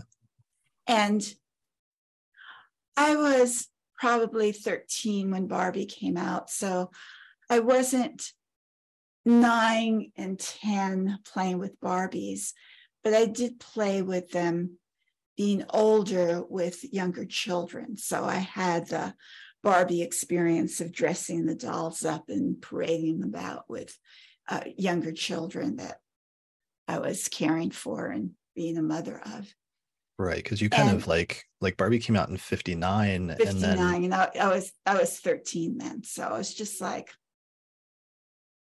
And then also during the course of like the early to mid 1960s, like second wave feminism developed at that point. Yeah, right. So I was going to say, before I saw the movie, when I thought of Barbie, I said, oh, the sexual objectification of women, right? And that was sort of like a dismissive attitude I had toward the whole thing, even though I played with them with children. And then in the course of the movie, they say, but wait a second, like Barbie sparked feminism. And the movie started out with all the little girls playing on the beach with their baby dolls, right? And I remember like, being 7 and having like tiny tears, like, and feeding it with a bottle and then squeezing out and changing diapers. And I would do that for hours at a time. And so the little girls, the models they were given of what they could be was as mothers. And this was all the role modeling, the playing that was culturally permissible and was the consensus. And then when they said in the movie, but hey, we gave like, Barbie the president, and Barbie the lawyer, and Barbie the athlete, and, Barbie the doctor. And Barbie presented young girls with multiple different roles that they could aspire to. And Barbie herself, like, didn't want to be a mother and have children because she wanted to develop her own identity and career. And so Barbie came out in 1959, and the early 60s was the very first beginnings of feminism. By 1963, Betty Friedan had published The Feminine Mystique. And, the question is this all there is for women of being a homemaker? And so it was almost as if, on some level, Barbie was a foreshadowing of what would then quickly spark into a raging women's consciousness, liberation, feminist movement. And then Barbie ended. So Barbie began with the little girls playing with baby dolls. Barbie's last line was, "I'm going to see my gynecologist." And as I began to think about that, another groundbreaking book that came out in the beginnings of feminism was Our Bodies, Ourselves. And that has to do with women's reproductive health. And Barbie, who came into LA and announced that she didn't have a vagina, at the end of the movie, she's going to a gynecologist to have a examination, apparently. And Our Bodies, Ourselves said, "Have you women ever looked at your vagina?" And most women had never even dreamed of holding up a mirror and looking down there. And that marked a major shift in women's attitudes to their bodies and taking responsibility for their own health, especially reproductive health that had been given over into men. And so I thought that those two feminist pieces of the Barbie movie was something never in my mind would I have put that on Barbie until I saw it in the movie. And then my perspective that had been one way suddenly did a 180-degree flip, where I began to see the opposite side or another point of view, or holding those opposing views. And I'm curious about other women's responses and reactions to that possibility that beyond Barbie being presented in one way, that it also is a foreshadowing of feminism. Yeah, I mean, that looking at the history, it seems like Barbie always had one foot in both worlds of, on the one hand, having some good feminist ideals, and then on the other hand, having some ones that were maybe not that, or coming from a different place. And I was watching an interview with the director, Greta Gerwig, and she said, when asked if she grew up playing with Barbies, she said, well, my mom was kind of anti-Barbie. And so she says, when I, first was exposed to Barbie, I was exposed with the concept of Barbie as well as the arguments against Barbie at the same time, so that it seems like she incorporated that into the movie, both the arguments for Barbie and the positive and sort of feminist attributes, but also some of the arguments against, or the things that were more regressive or more patriarchal or what have you. And you made actually a really interesting point to me, which is I was reading a biography and it said that the creator of Barbie in 1959, she was partially trying to pattern Barbie after and imitate some of the Hollywood actresses of the 1950s. And that was part of why Barbie looked the way that she looks. But then you made the point that, well, the most famous Hollywood actress in the 1950s that she would have been patterning after would have been Marilyn Monroe. Right. And Marilyn Monroe, you pointed out, was born with Leo rising, with Neptune in the first house. Right. And, Marilyn Monroe being, statuesque with those beautiful long legs and the totally blonde and the high perky breasts. It was almost as if Barbie was modeled after Marilyn Monroe's body type. And she was the penultimate symbol of the sex pod, or the sexual woman of the 1950s. So she was at her height. But then remember, we looked at the charts and we had the chart for Barbie's release that had 9 Gemini rising. Right. And then we saw, is it possible for you to get the Barbie chart, Marilyn's chart, and Margot's chart all up? Sure. Let's look at Marilyn's chart first and just explain it for that. Yeah, but we should have the Barbie chart. I think that goes first. Okay. Yeah. Let me pull that up. There it is, Barbie chart. And you actually, I didn't know there's a time, but you came up with a time for this, which is it's 10 a.m. Yeah, it's posted. That's when the toy show opened, at which the doll was first premiered and shown. And it's on astro.com. So it's March 9th, 1959 at 10 a.m. in Manhattan, New York, with Gemini rising. Right. So look at that 9 Gemini rising. And we can go back to this chart, but I just want to point something out here. So now let's go to Marilyn's chart. And look at her sun at 10 Gemini. So Marilyn's sun is conjunct the ascendant of Barbie. Wow. Okay. Right. And then let's look at Margot Robbie's chart. There it is. Can you see this? I can. Okay. And Margot's Venus is at 8 Gemini. So there you have Barbie with like 9 Gemini rising. Margot's Venus is at 8 and Marilyn's sun is at 10. And they both connect in there of how you have Barbie, perhaps the image being based on Marilyn, and then Margot, who's portraying Barbie's, of her chart being linked to Barbie's chart and to Marilyn's chart. Like there's that triple intersection. Yeah, that's incredible. That's an incredible connection between them. Yeah. And then and so I'm sure I would love to see that expanded into more discussion, more words by someone. Yeah. Well, and even just because I was looking for, because it was so striking that Venus stationed retrograde at 28 Leo, like the day the Barbie movie was released, I was looking for the Barbie the Leo connections, and was surprised that it wasn't as prominent in the actual Barbie chart. But then when you showed me Marilyn's chart, which is like a time chart, which has Leo rising, I thought that was really interesting and striking.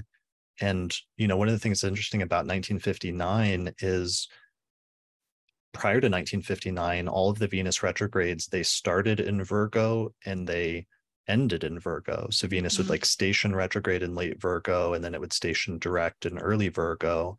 But in 1959, that was the very first year where Venus stationed retrograde in Virgo, but it stationed direct at 29 degrees of Leo. So it was the first Venus retrograde that dipped into Leo. And then that was the summer that Barbie became popular and took off. And then, of course, that's the connection, or the Leo connection, where in 2023, Venus stationed retrograde at 28 Leo, activating that exact same degree from the summer that Barbie became popular, which is also kind of close to Regulus. So there might be some kind of like Regulus connection as well. Yeah. The astrology software that we use and recommend here on the podcast is called SolarFire for Windows, which is available for the PC at alabe.com. Use the promo code AP15 to get a 15% discount. For Mac users, we recommend a software program called AstroGold for Mac OS, which is from the creators of SolarFire for PC, and it includes both modern and traditional techniques. You can find out more information at astrogold.io, and you can use the promo code AstroPodcast15 to get a 15% discount. All right, so we're back from a break, and one section that we wanted to talk about was these myths surrounding Inanna go back to like 4000 BCE, maybe 3000 BCE, and certainly some of the astrological connections may have already been in place by 2500 BCE or so.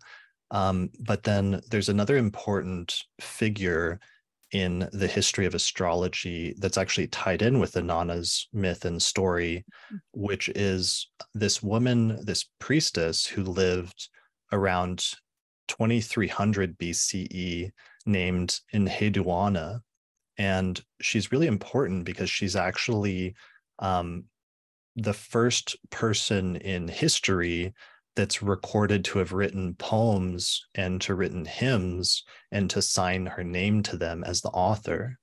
So she's actually the earliest named writer in history, at least in terms of this tradition in the cuneiform tradition and in terms of other writing traditions west of there. So she was Inanna, and what else do we know about her? So she was a priestess. She was the daughter of King Sargon. So she was a princess. She was a daughter of the king of the land.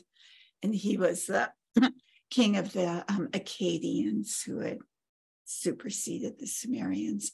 And she was a priestess. Let's talk about that Akkadian part more. because that's actually, puts it as a really important turning point in the Right, history. right. A really important transition from the Sumerian script to the Akkadian script. Right, where it's like up to this point, the Sumerian people were occupying roughly modern day Iraq, and it was the Sumerian people who had this goddess Inanna and referred to Venus as Inanna and had stories about like the descent of Inanna and other things like that. But then all of a sudden at this point, around 2300 BCE, there's this new king that comes along from the Akkadian Empire, or he sets up the Akkadian Empire, and Akkadian was a specific language. And that creates this new dynasty and this turning point where it goes from the Sumerian kingdom to the Akkadian kingdom. And right in the middle of this is his daughter at the time, the king's daughter. Right. And we know she was a princess. She was a priestess of Inanna, and she wrote, but we know for sure the poem called the Exaltation of Inanna. And another poem that we know for sure that she wrote was Temple Hymns to Inanna. And there is some suggestion that she was the person who translated the Sumerian version of the descent of Inanna into Akkadian. So those are, and for our interests, what's really important was that she was an astronomer and has an early connection with astrology as well. Right. And this is something that was first pointed out by Ali A. Alumi earlier this year in a lecture on his Patreon, where he suggested that she was an overlooked figure that may have been the earliest reference to a woman astrologer in history, because of a possible connection with astronomy and astrology through a device that she's said to mention in one of her poems. Right, which is the measuring line. So let me just take it back a few steps. That the main architectural building of ancient Mesopotamia was the ziggurat. And those are similar to the pyramid-like figures that we've seen in Egypt and also in the Mayan and certain Central and South American cultures. And the ziggurat was both the temple for the religious rites to take place. It was also the storehouse for the grain that was grown and stored and then would be doled out over the course of the year to the members of the city, as well as the excess grain then traded for economic purposes. And at the very top of the ziggurat was the astronomical observatories, where the astrologer priests would go up and look at the stars and the planets. And those were used for making the correlation between the appearance and the rising and setting of stars and planets and their correlations to what happened on Earth. And somewhere along the line, I heard that there were 7 layers to the ziggurats, which may have represented the 7 planets. But I'd have to go back into those archaeoastronomy papers to know for sure. So we have the tradition that astronomical observations took place from the same building as the religious rites and temple rites took place. And that also the temples were used for other divinatory purposes, one being that of dreams, which is the oldest and most basic form of divination. And the king would go into the temple to sleep and request a dream from the gods. And when he had a dream in the temple with a request, that was considered a God-given divination. So what's recorded with what they call the dream of Gudea, who was a king around 2100 BCE, was that he was told in his dream to build a temple, and he saw a woman raising a building plot, and she studied a clay tablet on which were set down the constellations. And that at the goddess Nancy's shrine, Gudea was told that the woman was the goddess Nisaba, and she was studying a tablet of the stars to build a temple in accordance with the stars. And so one of the ways that those happened was that there are these measuring rods and cords, and that the lines of the astronomical configurations between stars and their angles were then through these cords like sort of brought down to the earth and laid out as the lines to build temples in accordance with the stars. So in the research about Enheduanna, there's an early cuneiform tablet associated with her where it's written that the true woman who possesses exceeding wisdom, she consults a tablet of lapis lazuli. She gives advice to all the lands. She measures off the heavens. She places the measuring cords on the earth. And so this is suggestive that not only was Enheduanna a princess, a priestess, she was also an astronomer involved with building temples. But when Inanna went to the underworld, one of her symbols of power was the measuring rod and the measuring cord. And so this shows a continuity of astronomical skill running from the goddess Inanna through one of her priestesses, Enheduanna. And that was also, that concept was in divine or divinatory dreams given to kings. And that sort of links the astronomy that was being practiced at that time. In this case, it's not only through a female lineage, but definitely a female lineage was one of those with the goddess and her priestess. Yeah, that seems really important. And there was some shift that was happening here between the Sumerian and Akkadian empires that I've seen like traces of references to, but I don't know enough about, where they almost seem to talk about this being a shift towards more of a patriarchal culture, possibly, or where maybe goddesses like Inanna were at a higher level in the earlier Sumerian culture. Do you know, like, is that true, or is that being overplayed? I don't really know. Okay, well, this is what I can say. One of the texts about Inanna was called Inanna and the Hulupu Tree. And you mentioned this at the beginning of the podcast, but it could bear repeating that just like the Greek myths, different authors have different fragments of the story. And it's at some later point where collators take together the different fragments and string them together in a narrative.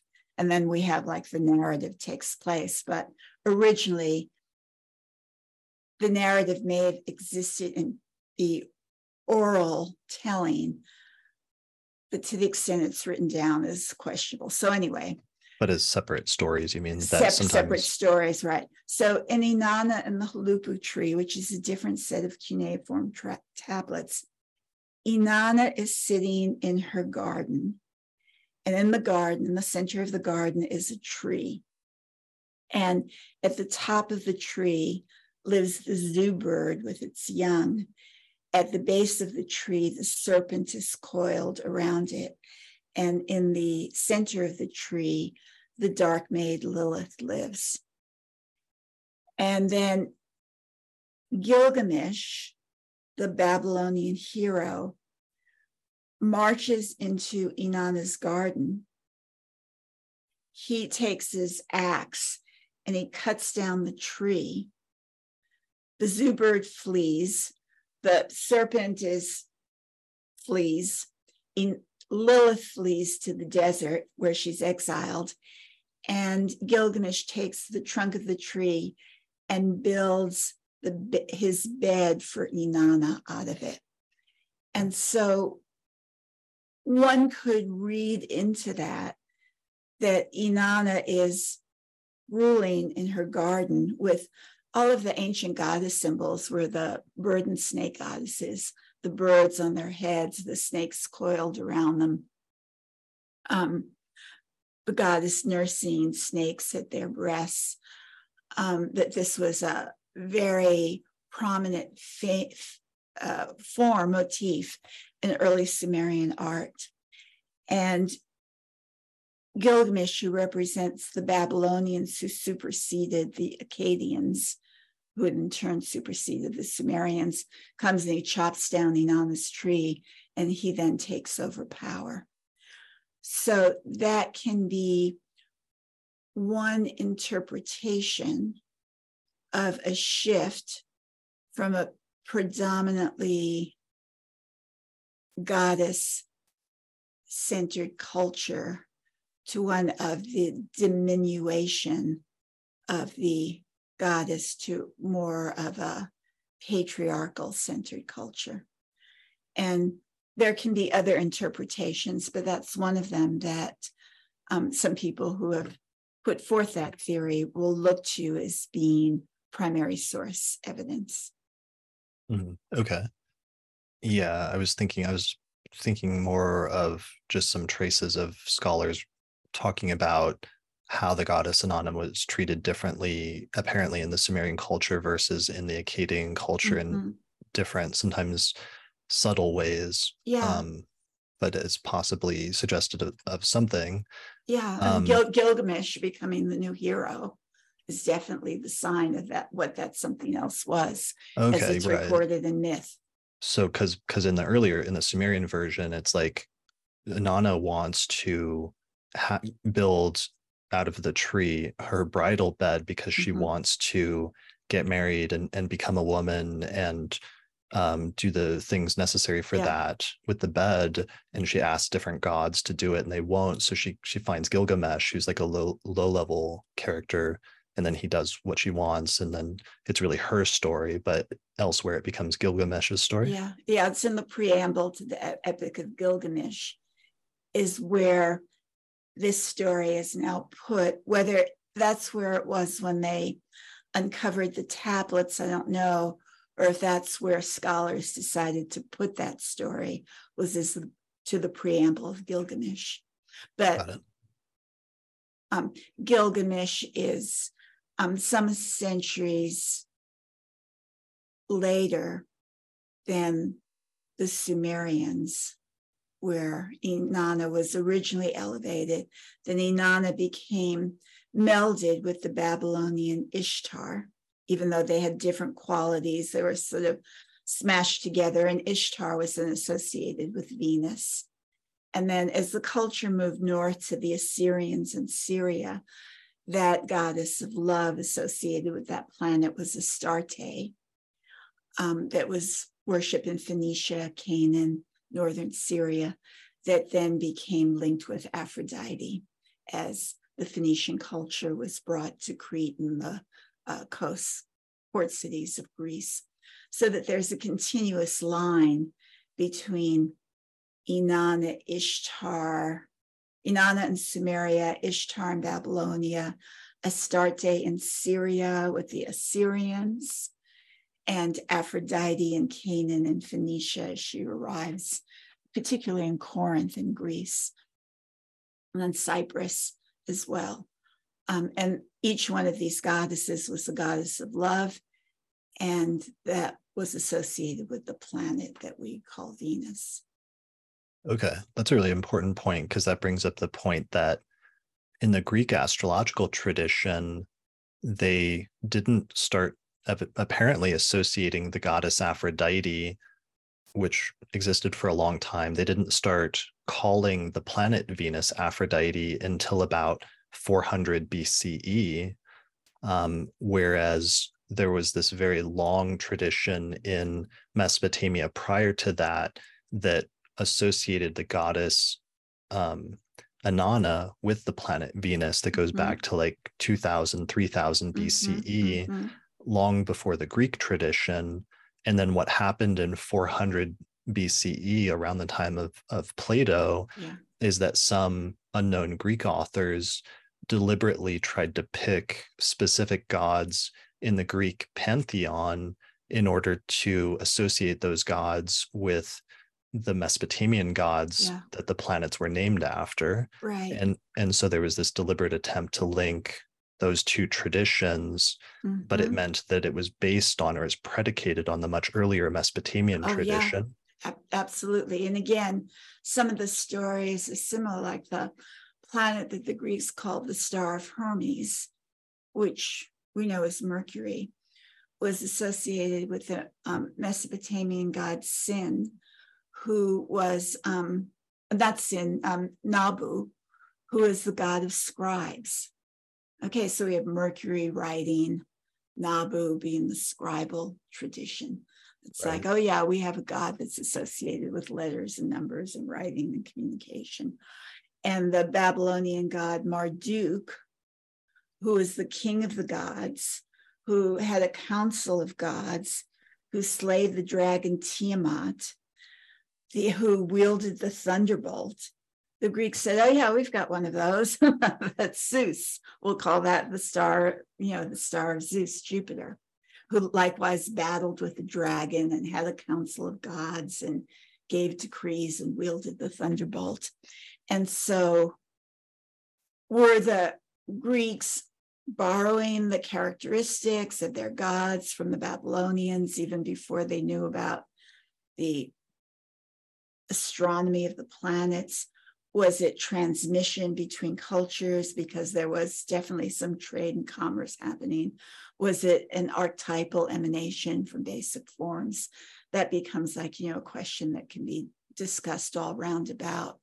But when the Greeks received the knowledge of the Babylonian astronomy and planetary and star identification, and they sought to integrate it into their own culture, they sought for the names of their own gods that had the similar qualities to the Babylonian gods to link the names to the planets.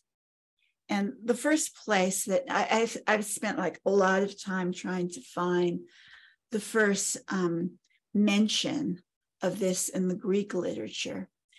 And that shows up in Plato's work, the Epinomis or the Epinomis, depending on how you want to pronounce it, Epinomis, that most scholars now think was written by one of Plato's students called Philip of Opus, O-P-U-S, who was an astronomer.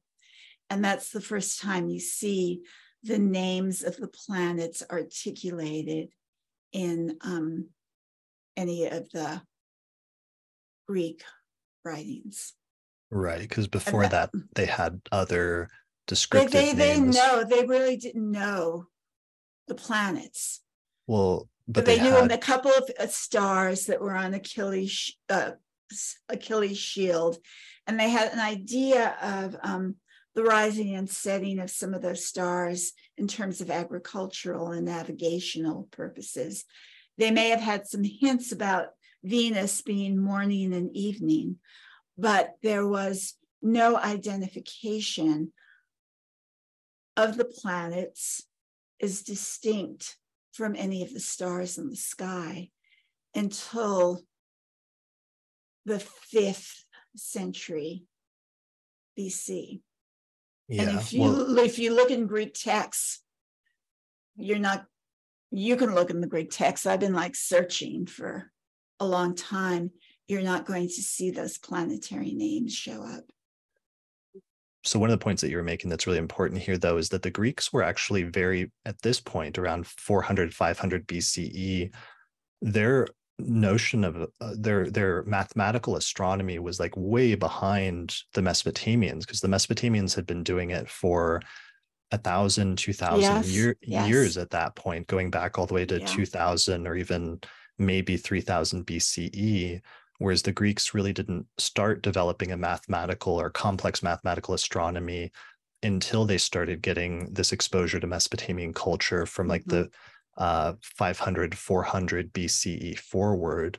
And that was the point at which the names of the gods were deliberately picked to match the Mesopotamian names with the Greek ones. Yes. So part of what's important about that, and part of what we've done here in this episode, is that the Greeks picked those names, and so Venus became known as Aphrodite, or the planet became known as Venus/Aphrodite. The star of Aphrodite. Right. And right. so that's, and that's an important distinction. And that starts giving some mythological associations from the Greek tradition with that. But part of a side effect of that I think is really important is then you lose some of the earlier Mesopotamian mythological associations that those earlier cultures would have had with Inanna and Ishtar.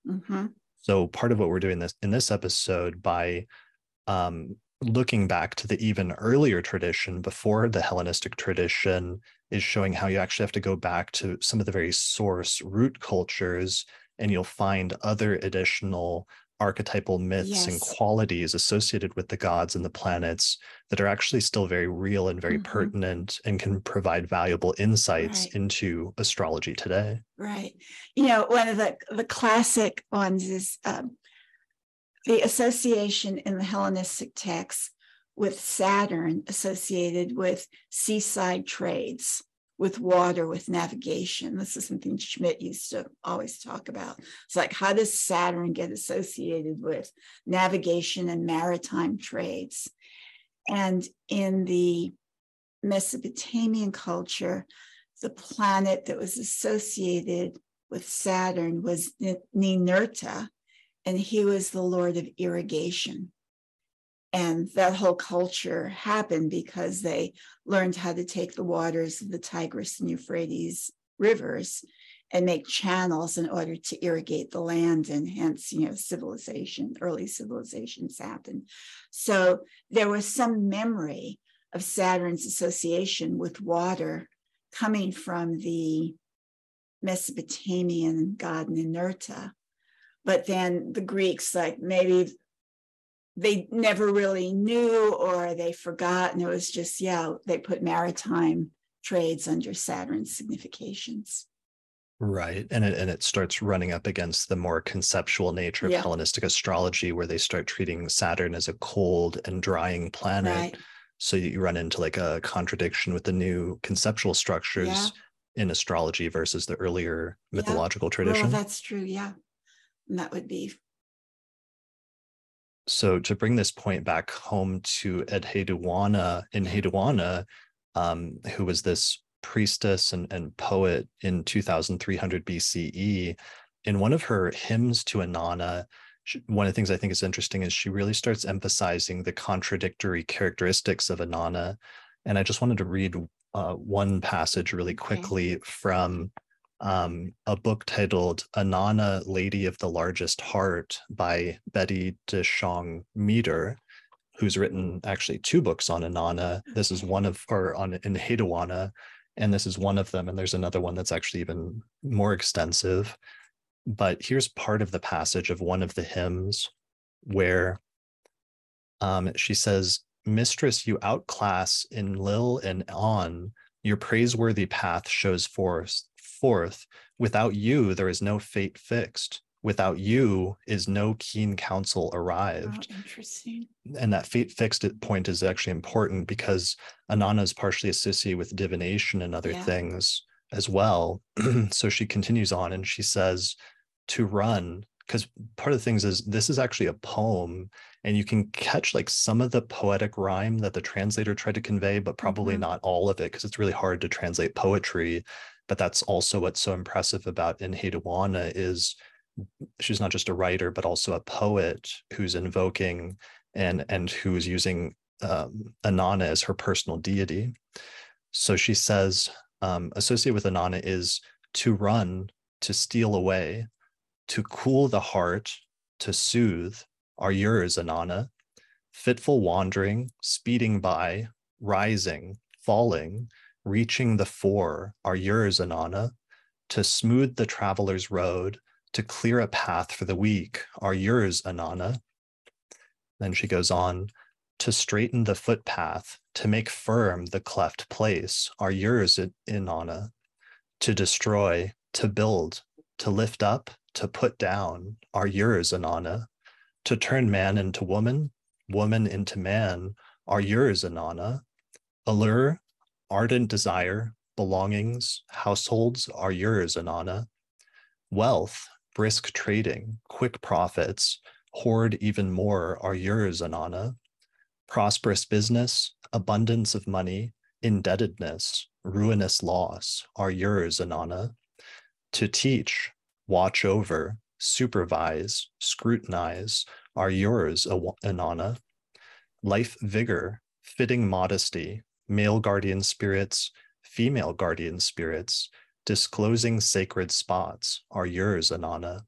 To worship in lowly prostration, to worship in high heaven, are yours, Inanna. The word of rejection, the word of riddance, are yours, Inanna.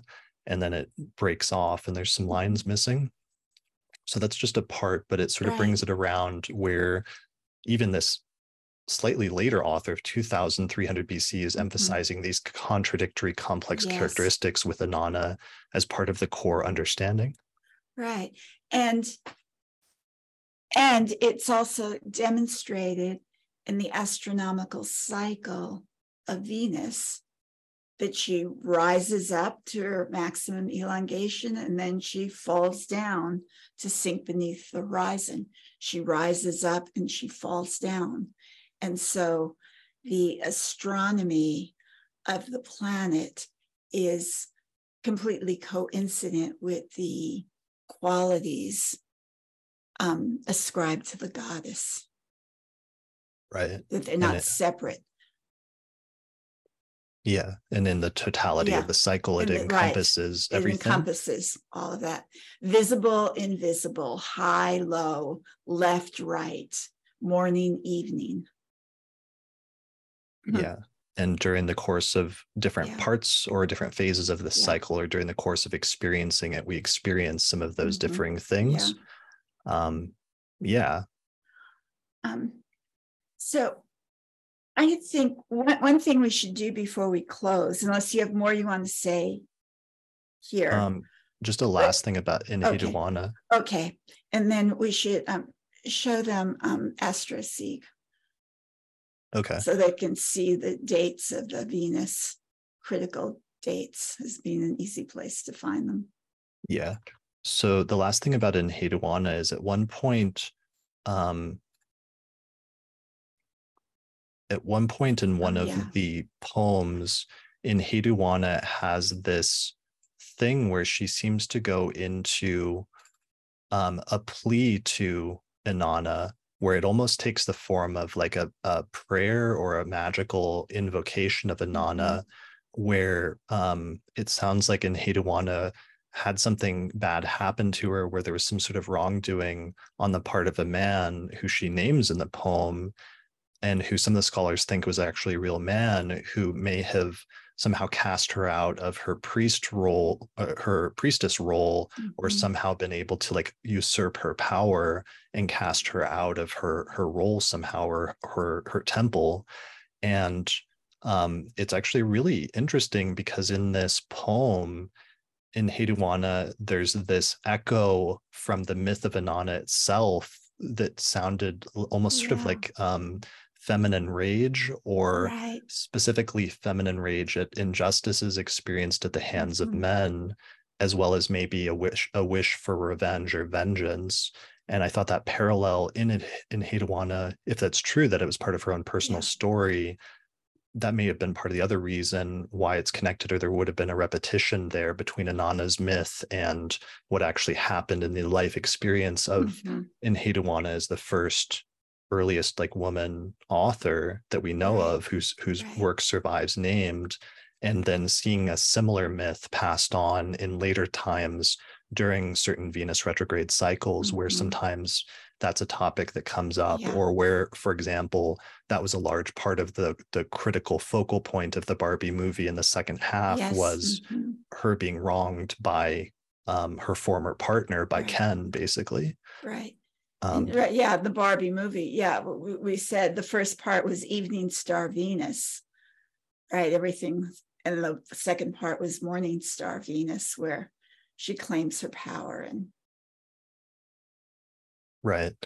fights back, gets angry, fights back, exacts justice. Yeah. Brings the order back into place. Yeah, so that seems like an important aspect also of the archetype and of some of that, of the myth, and what's sort of like coming forth as part of that, and something that's kind of important to pay attention to as part of the Venus retrograde cycle to some extent. Yeah. All right. I think that was the last thing there. So one of the astronomical things that you found really useful is that Peter from the website astroseek.com has created this really useful, what he calls a Venus rose cycle astrology online calculator, where you can actually look up Venus's phases and all of the different parts of this cycle, both in your birth chart as well as for the current year or any point in time. So you just go to, it's like astroseek.com/calculate-venus-cycle, and you have to set the date of what year you start from, and then it will generate a list of all of the relevant Venus dates when it hits different crucial points in the cycle. So right here, we can see when we come up to the current one, the current year, that, for example, it shows us that on June 4th, 2023, Venus reached her greatest elongation on June 4th at 28 degrees of Cancer. And then the next day she ingressed into Leo on the 5th of June.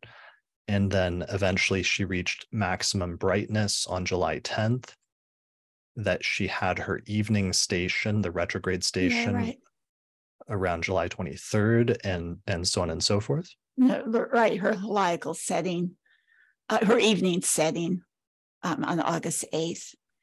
And then because the interior conjunction or inferior conjunction happens on August 13th here, the very last, the very bottom, the last entry. All the way down, scroll all the way down. Well, I just recalculated it for 2020. Oh, you just did it. Okay.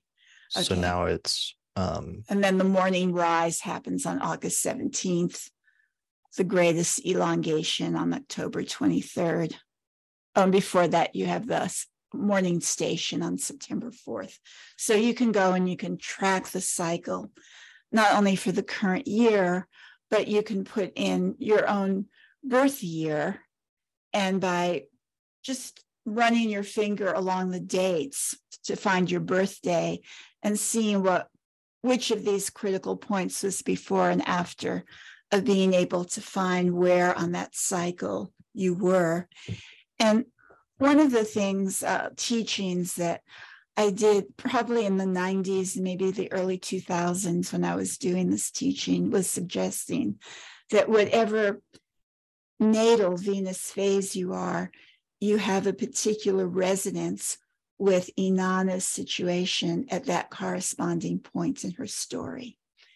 And so I would just ask you all to, for those of you who are interested, to research that and then to be able to communicate, like, does that speak, can you relate to that? And I'd be curious to know. It was like workshop work I was doing in the past that I probably haven't for quite a few years now, but I'm glad Chris remembered I gave this talk in 2005 or something. So dug out all of the notes on that, and we've got here in the last week. Yeah, well, I just remember it because you gave it in like early 2005, and I had just started learning Hellenistic astrology and getting into ancient astrology. And then I was living in Seattle, going to Kepler, and I saw you come and give this lecture in Seattle for the local astrology group there. And I just loved the lecture and was really struck by it. And also that was, part of some of the timing of when I ended up going to Project Hindsight happened after that. But so what you're saying with this is that people should use that table on AstroSeek and then find their birth date and then look at what the previous and the date leading up to that astronomical event is for Venus, and what the next important was after that, and figure out where they were born in between two of the points in the cycle. And then that'll be their natal signature. Right. And then to see if they can relate to the Inanna story at that particular point. Like, are you like moving toward 2? Are you at the maximum elongation as an evening star? Do you hear the first calls of descent? Are you like in the underworld, being totally in pain and anguish? Are you suffering at the 0 and mourning the absence of your lover at the other point? And so see if like you found that you have a life and you go through different spaces, but somehow, I've been here before. Like, why is it that I always end up here? And then things happen and you move on, and then some X point again. Oh yeah, like I know this spot. And to see if you have, as I said, you have a particular resonance with that point in the story, or you can even track it currently. And if you're going through certain situations and the unfoldment in your life and Venus related things, to see if the current phase resonates to the experiences you're having relative to whatever sign and house and aspects your natal Venus is. Yeah. And I think even if a person was born in this part of the cycle that is in the more difficult part of Inanna's story, that's not necessarily always going to be a negative interpretation, but sometimes those parts of the cycle, especially that are under the beams or retrograde, have to do with internalization, or sometimes things having to do with invisibility, or even feeling invisible, perhaps. Or one of the things we didn't say that's important is the medieval astrologers associated, especially Venus retrograde conjunct the sun, invisibility, with interest and participation in occult esoteric matters, initiation magic, Hermeticism, Gnosticism, all of those experiences, and that there is like going to the heart of the mysteries of death and regeneration that happens right at that inferior conjunction. That's the sort of secret stone of occult and esoteric inquiry, is how the quest for the eternal life, the fountain of youth, of dying and being reborn, like how do you affect that transformation, not necessarily literally, but in all the themes of one's life. And at the superior conjunction, how do you get over your rage to enter into a place of forgiveness and a renewal of trust and interaction with the other? And that also is a very profound spiritual transformation that can occur. And so it'd be very valuable to look at the whole cycle in terms of the spiritual potentialities that exist right behind the more literal, earthy manifestations of human condition. Yeah, for sure, as well as psychological interpretations. That's a really good point about occult, though, because occult, the word occult, if you go back to its actual roots, just means to be hidden. Right. And that's exactly what's happening to Venus when she's under the beams, is she's hidden. And so that keyword of things that are quote unquote occult would be a good one. Yeah, hidden knowledge. Right. Or mystical knowledge, or other things like that, internal states, including even just like psychotherapy and the unconscious, the realm. You can have powerful psychotherapy and just delving into one of the things, I think it was maybe Liz Green said that, of the Venus retrograde conjunct the sun that is very powerful for the artist's imagination. And sometimes it's the fantasy of eroticism or of sexual or romantic love that is more pleasurable than the actuality of it. And it can be the case that those images in the imagination get transformed into art and literature and music.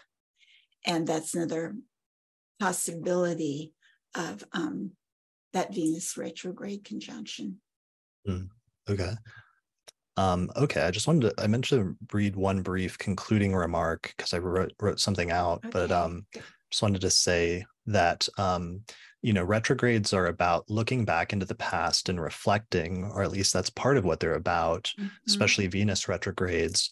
And in the same way that Enheduanna looked back and found things about the ancient story of Inanna that resonated with her present circumstances, we can also look back and learn from the stories of the past and use that to better understand the present and the future. So that was the note that I wanted to end this episode on. So, all right. Well, this is amazing. Thank you so much. Going back to what you were saying earlier, I'm glad I saw you give that lecture in 2005, and I can't believe how this has come around. So that because, I had seen that lecture and been so moved by it. And then when I went and saw the Barbie movie and saw it released on the day Venus retrograde, and that all of those themes just like came forth, just sort of gushed forth in the movie, that's all I've been thinking about for the past few weeks. So I'm glad we got a chance to talk about this and share it with everybody through this discussion. Okay. Thank you, Chris. And it's been wonderful as always speaking with you and with all the listeners to the amazing astrology podcast that keeps on giving. So what do you have coming up? And what do I have coming up? Find more information about your work? The second half of 2023, I wanted to return to more of my mythological work that I'd been doing prior to Hellenistic astrology. And so this totally fell into my program for this year. But in October, I'm giving a 4-week class through Astrology University. I'm calling it Ariadne and Phaedra into the Labyrinth of the Heart. And I'm exploring their story and its conjunction with Greek hero Theseus, is again dealing with the issues around relationship angst and abandonment and redemption, and tying that in with looking at ancient history, archaeology, ancient literature, and art. And in some ways is the teaching I wanted to do on the road in Greece this year, but it just didn't come about.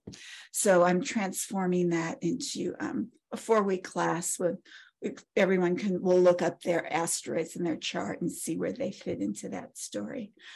I'm doing asteroid talks on magical transformations, both for Jeffrey Wolf Green's webinar conference in October 7th, where I'm looking at Hecate and Circe and Medusa and some other goddesses, and then doing a much more expanded talk on that topic for the Astromagia conference that happens in November. And I have a list of about 30, not only practitioners of magic from myth and legend, but also from history. So I have asteroids for Agrippa and Paracelsus and Albertus Magnus and John Dee and Raymond Lull, and a list of 30 of them that I'm starting to research in the charts of people who have interest in the astral magic. And anyone who has that interest who'd like to send me their birth data for my research purposes, that would be wonderful. And then finally in December, I'm doing a live in-person retreat for 3 days on exploring mythic asteroids and how one moves from myth to interpretive principle. And it'll be hands-on, where people will get their list of 23,000 asteroids and how to figure out which 2 or 3 are the ones that speak most strongly, whose archetypes come most to the surface. So that's sort of what's on my plate. And then continuing with Tony Howard's classes for his astrology university school and the history of astrology, and also introduction to Hellenistic astrology. So all of that you can connect with through my website if you're interested, and follow the bricks. Yeah. And I was just looking at your website, which is demetrageorge.com. And you have so many different classes and recordings there. But at the bottom, it listed your book. And I just remembered another good resource for people that were interested in a lot of the stuff we just went into, is that in volume 1 of your book, Ancient Astrology in Theory and Practice, you actually went a lot into the solar phase cycle of the planets. And spent a lot of time talking about a lot of the things that we went in. We talked about briefly here in this episode. Right. So I think there's maybe 100 pages on risings and settings, and the conjunctions, and all of that. That's sort of the astronomical underpinning to be able to make greater sense of the myth that is the more emotionally vibrant part of connecting with meaning in your life. Nice. Amazing. I'm so glad you did that treatment, because I tried to deal with that briefly in my book, but then I had to leave the rest to you. Right. Yeah, I know. So that was wonderful to finally be able to have a clear understanding of how those cycles unfolded. Cool. All right. Well, people should check out your website, demetrageorge.com. I'll put a link in the description. Yeah, and I think if you go on, you'll get like a little thing to sign up for the mailing list.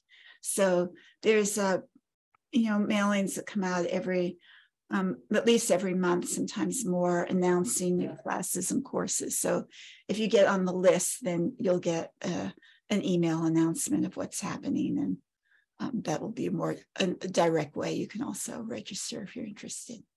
Yeah, that seems really important, your newsletter, because I noticed a new one just went out today, but you don't post as much on social media, but you actually post like long articles pretty regularly on your newsletter. So it's definitely worth signing up for. Yeah. And that is, in today's newsletter, there was a snafu between announcing some course on the lunation phases, but giving the title for the chart calculation course.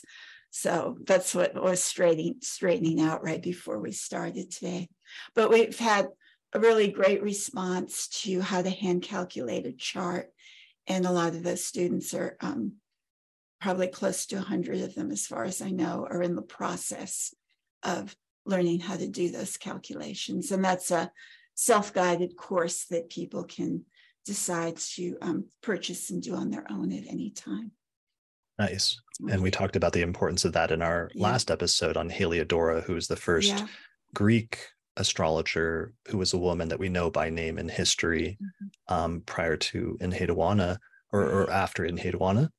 Thanks a lot for joining me today. I really appreciate it. This was great. Right. It was a pleasure.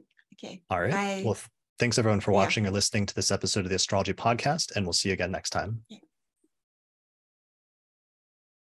Special thanks to all the patrons that helped to support the production of this episode of the podcast through our page on patreon.com. In particular, shout out to the patrons on our producers tier, including Thomas Miller, Catherine Conroy, Christy Moe, Ariana Amour, Mandy Ray, Angelique Nambo, Issa Sabah, Jake Otero, Mimi Stargazer, and Jean-Marie Kaplan. If you appreciate the work I'm doing here on the podcast and you'd like to find a way to support it, then please consider becoming a patron through our page on patreon.com. In exchange, you can get access to bonus content that's only available to patrons of the podcast, such as early access to new episodes, the ability to attend the live recording of the monthly forecast episodes, our monthly auspicious elections podcast, or another exclusive podcast series called the Casual Astrology Podcast, or you can even get your name listed in the credits at the end of each episode. For more information, visit patreon.com/astrologypodcast. If you're looking to get an astrological consultation, we have a list of recommended astrologers at theastrologypodcast.com/consultations. The astrologers on the list are friends of the podcast that have been featured in different episodes over the years, and they have different specialties such as natal astrology, electional astrology, synastry, rectification, or horary astrology. You can get a 10% discount when you book a consultation with one of the astrologers on our list by using the promo code AstrologyPodcast. The astrology software that we use and recommend here on the podcast is called SolarFire for Windows, which is available for the PC at alabe.com. Use the promo code AP15 to get a 15% discount. For Mac users, we recommend a software program called Gold for Mac OS, which is from the creators of SolarFire for PC, and it includes both modern and traditional techniques. You can find out more information at astrogold.io, and you can use the promo code AstroPodcast15 to get a 15% discount.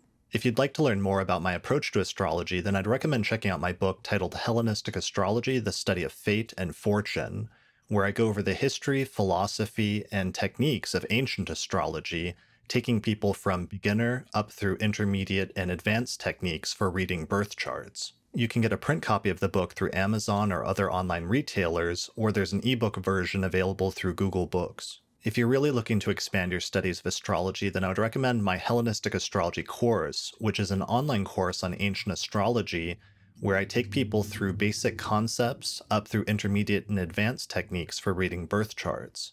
There's over 100 hours of video lectures, as well as guided readings of ancient texts, and by the time you finish the course, you will have a strong foundation in how to read birth charts, as well as make predictions. You can find out more information at courses.theastrologyschool.com. And finally, thanks to our sponsors, including the Mountain Astrologer magazine, which is a quarterly astrology magazine, which you can read in print or online at mountainastrologer.com.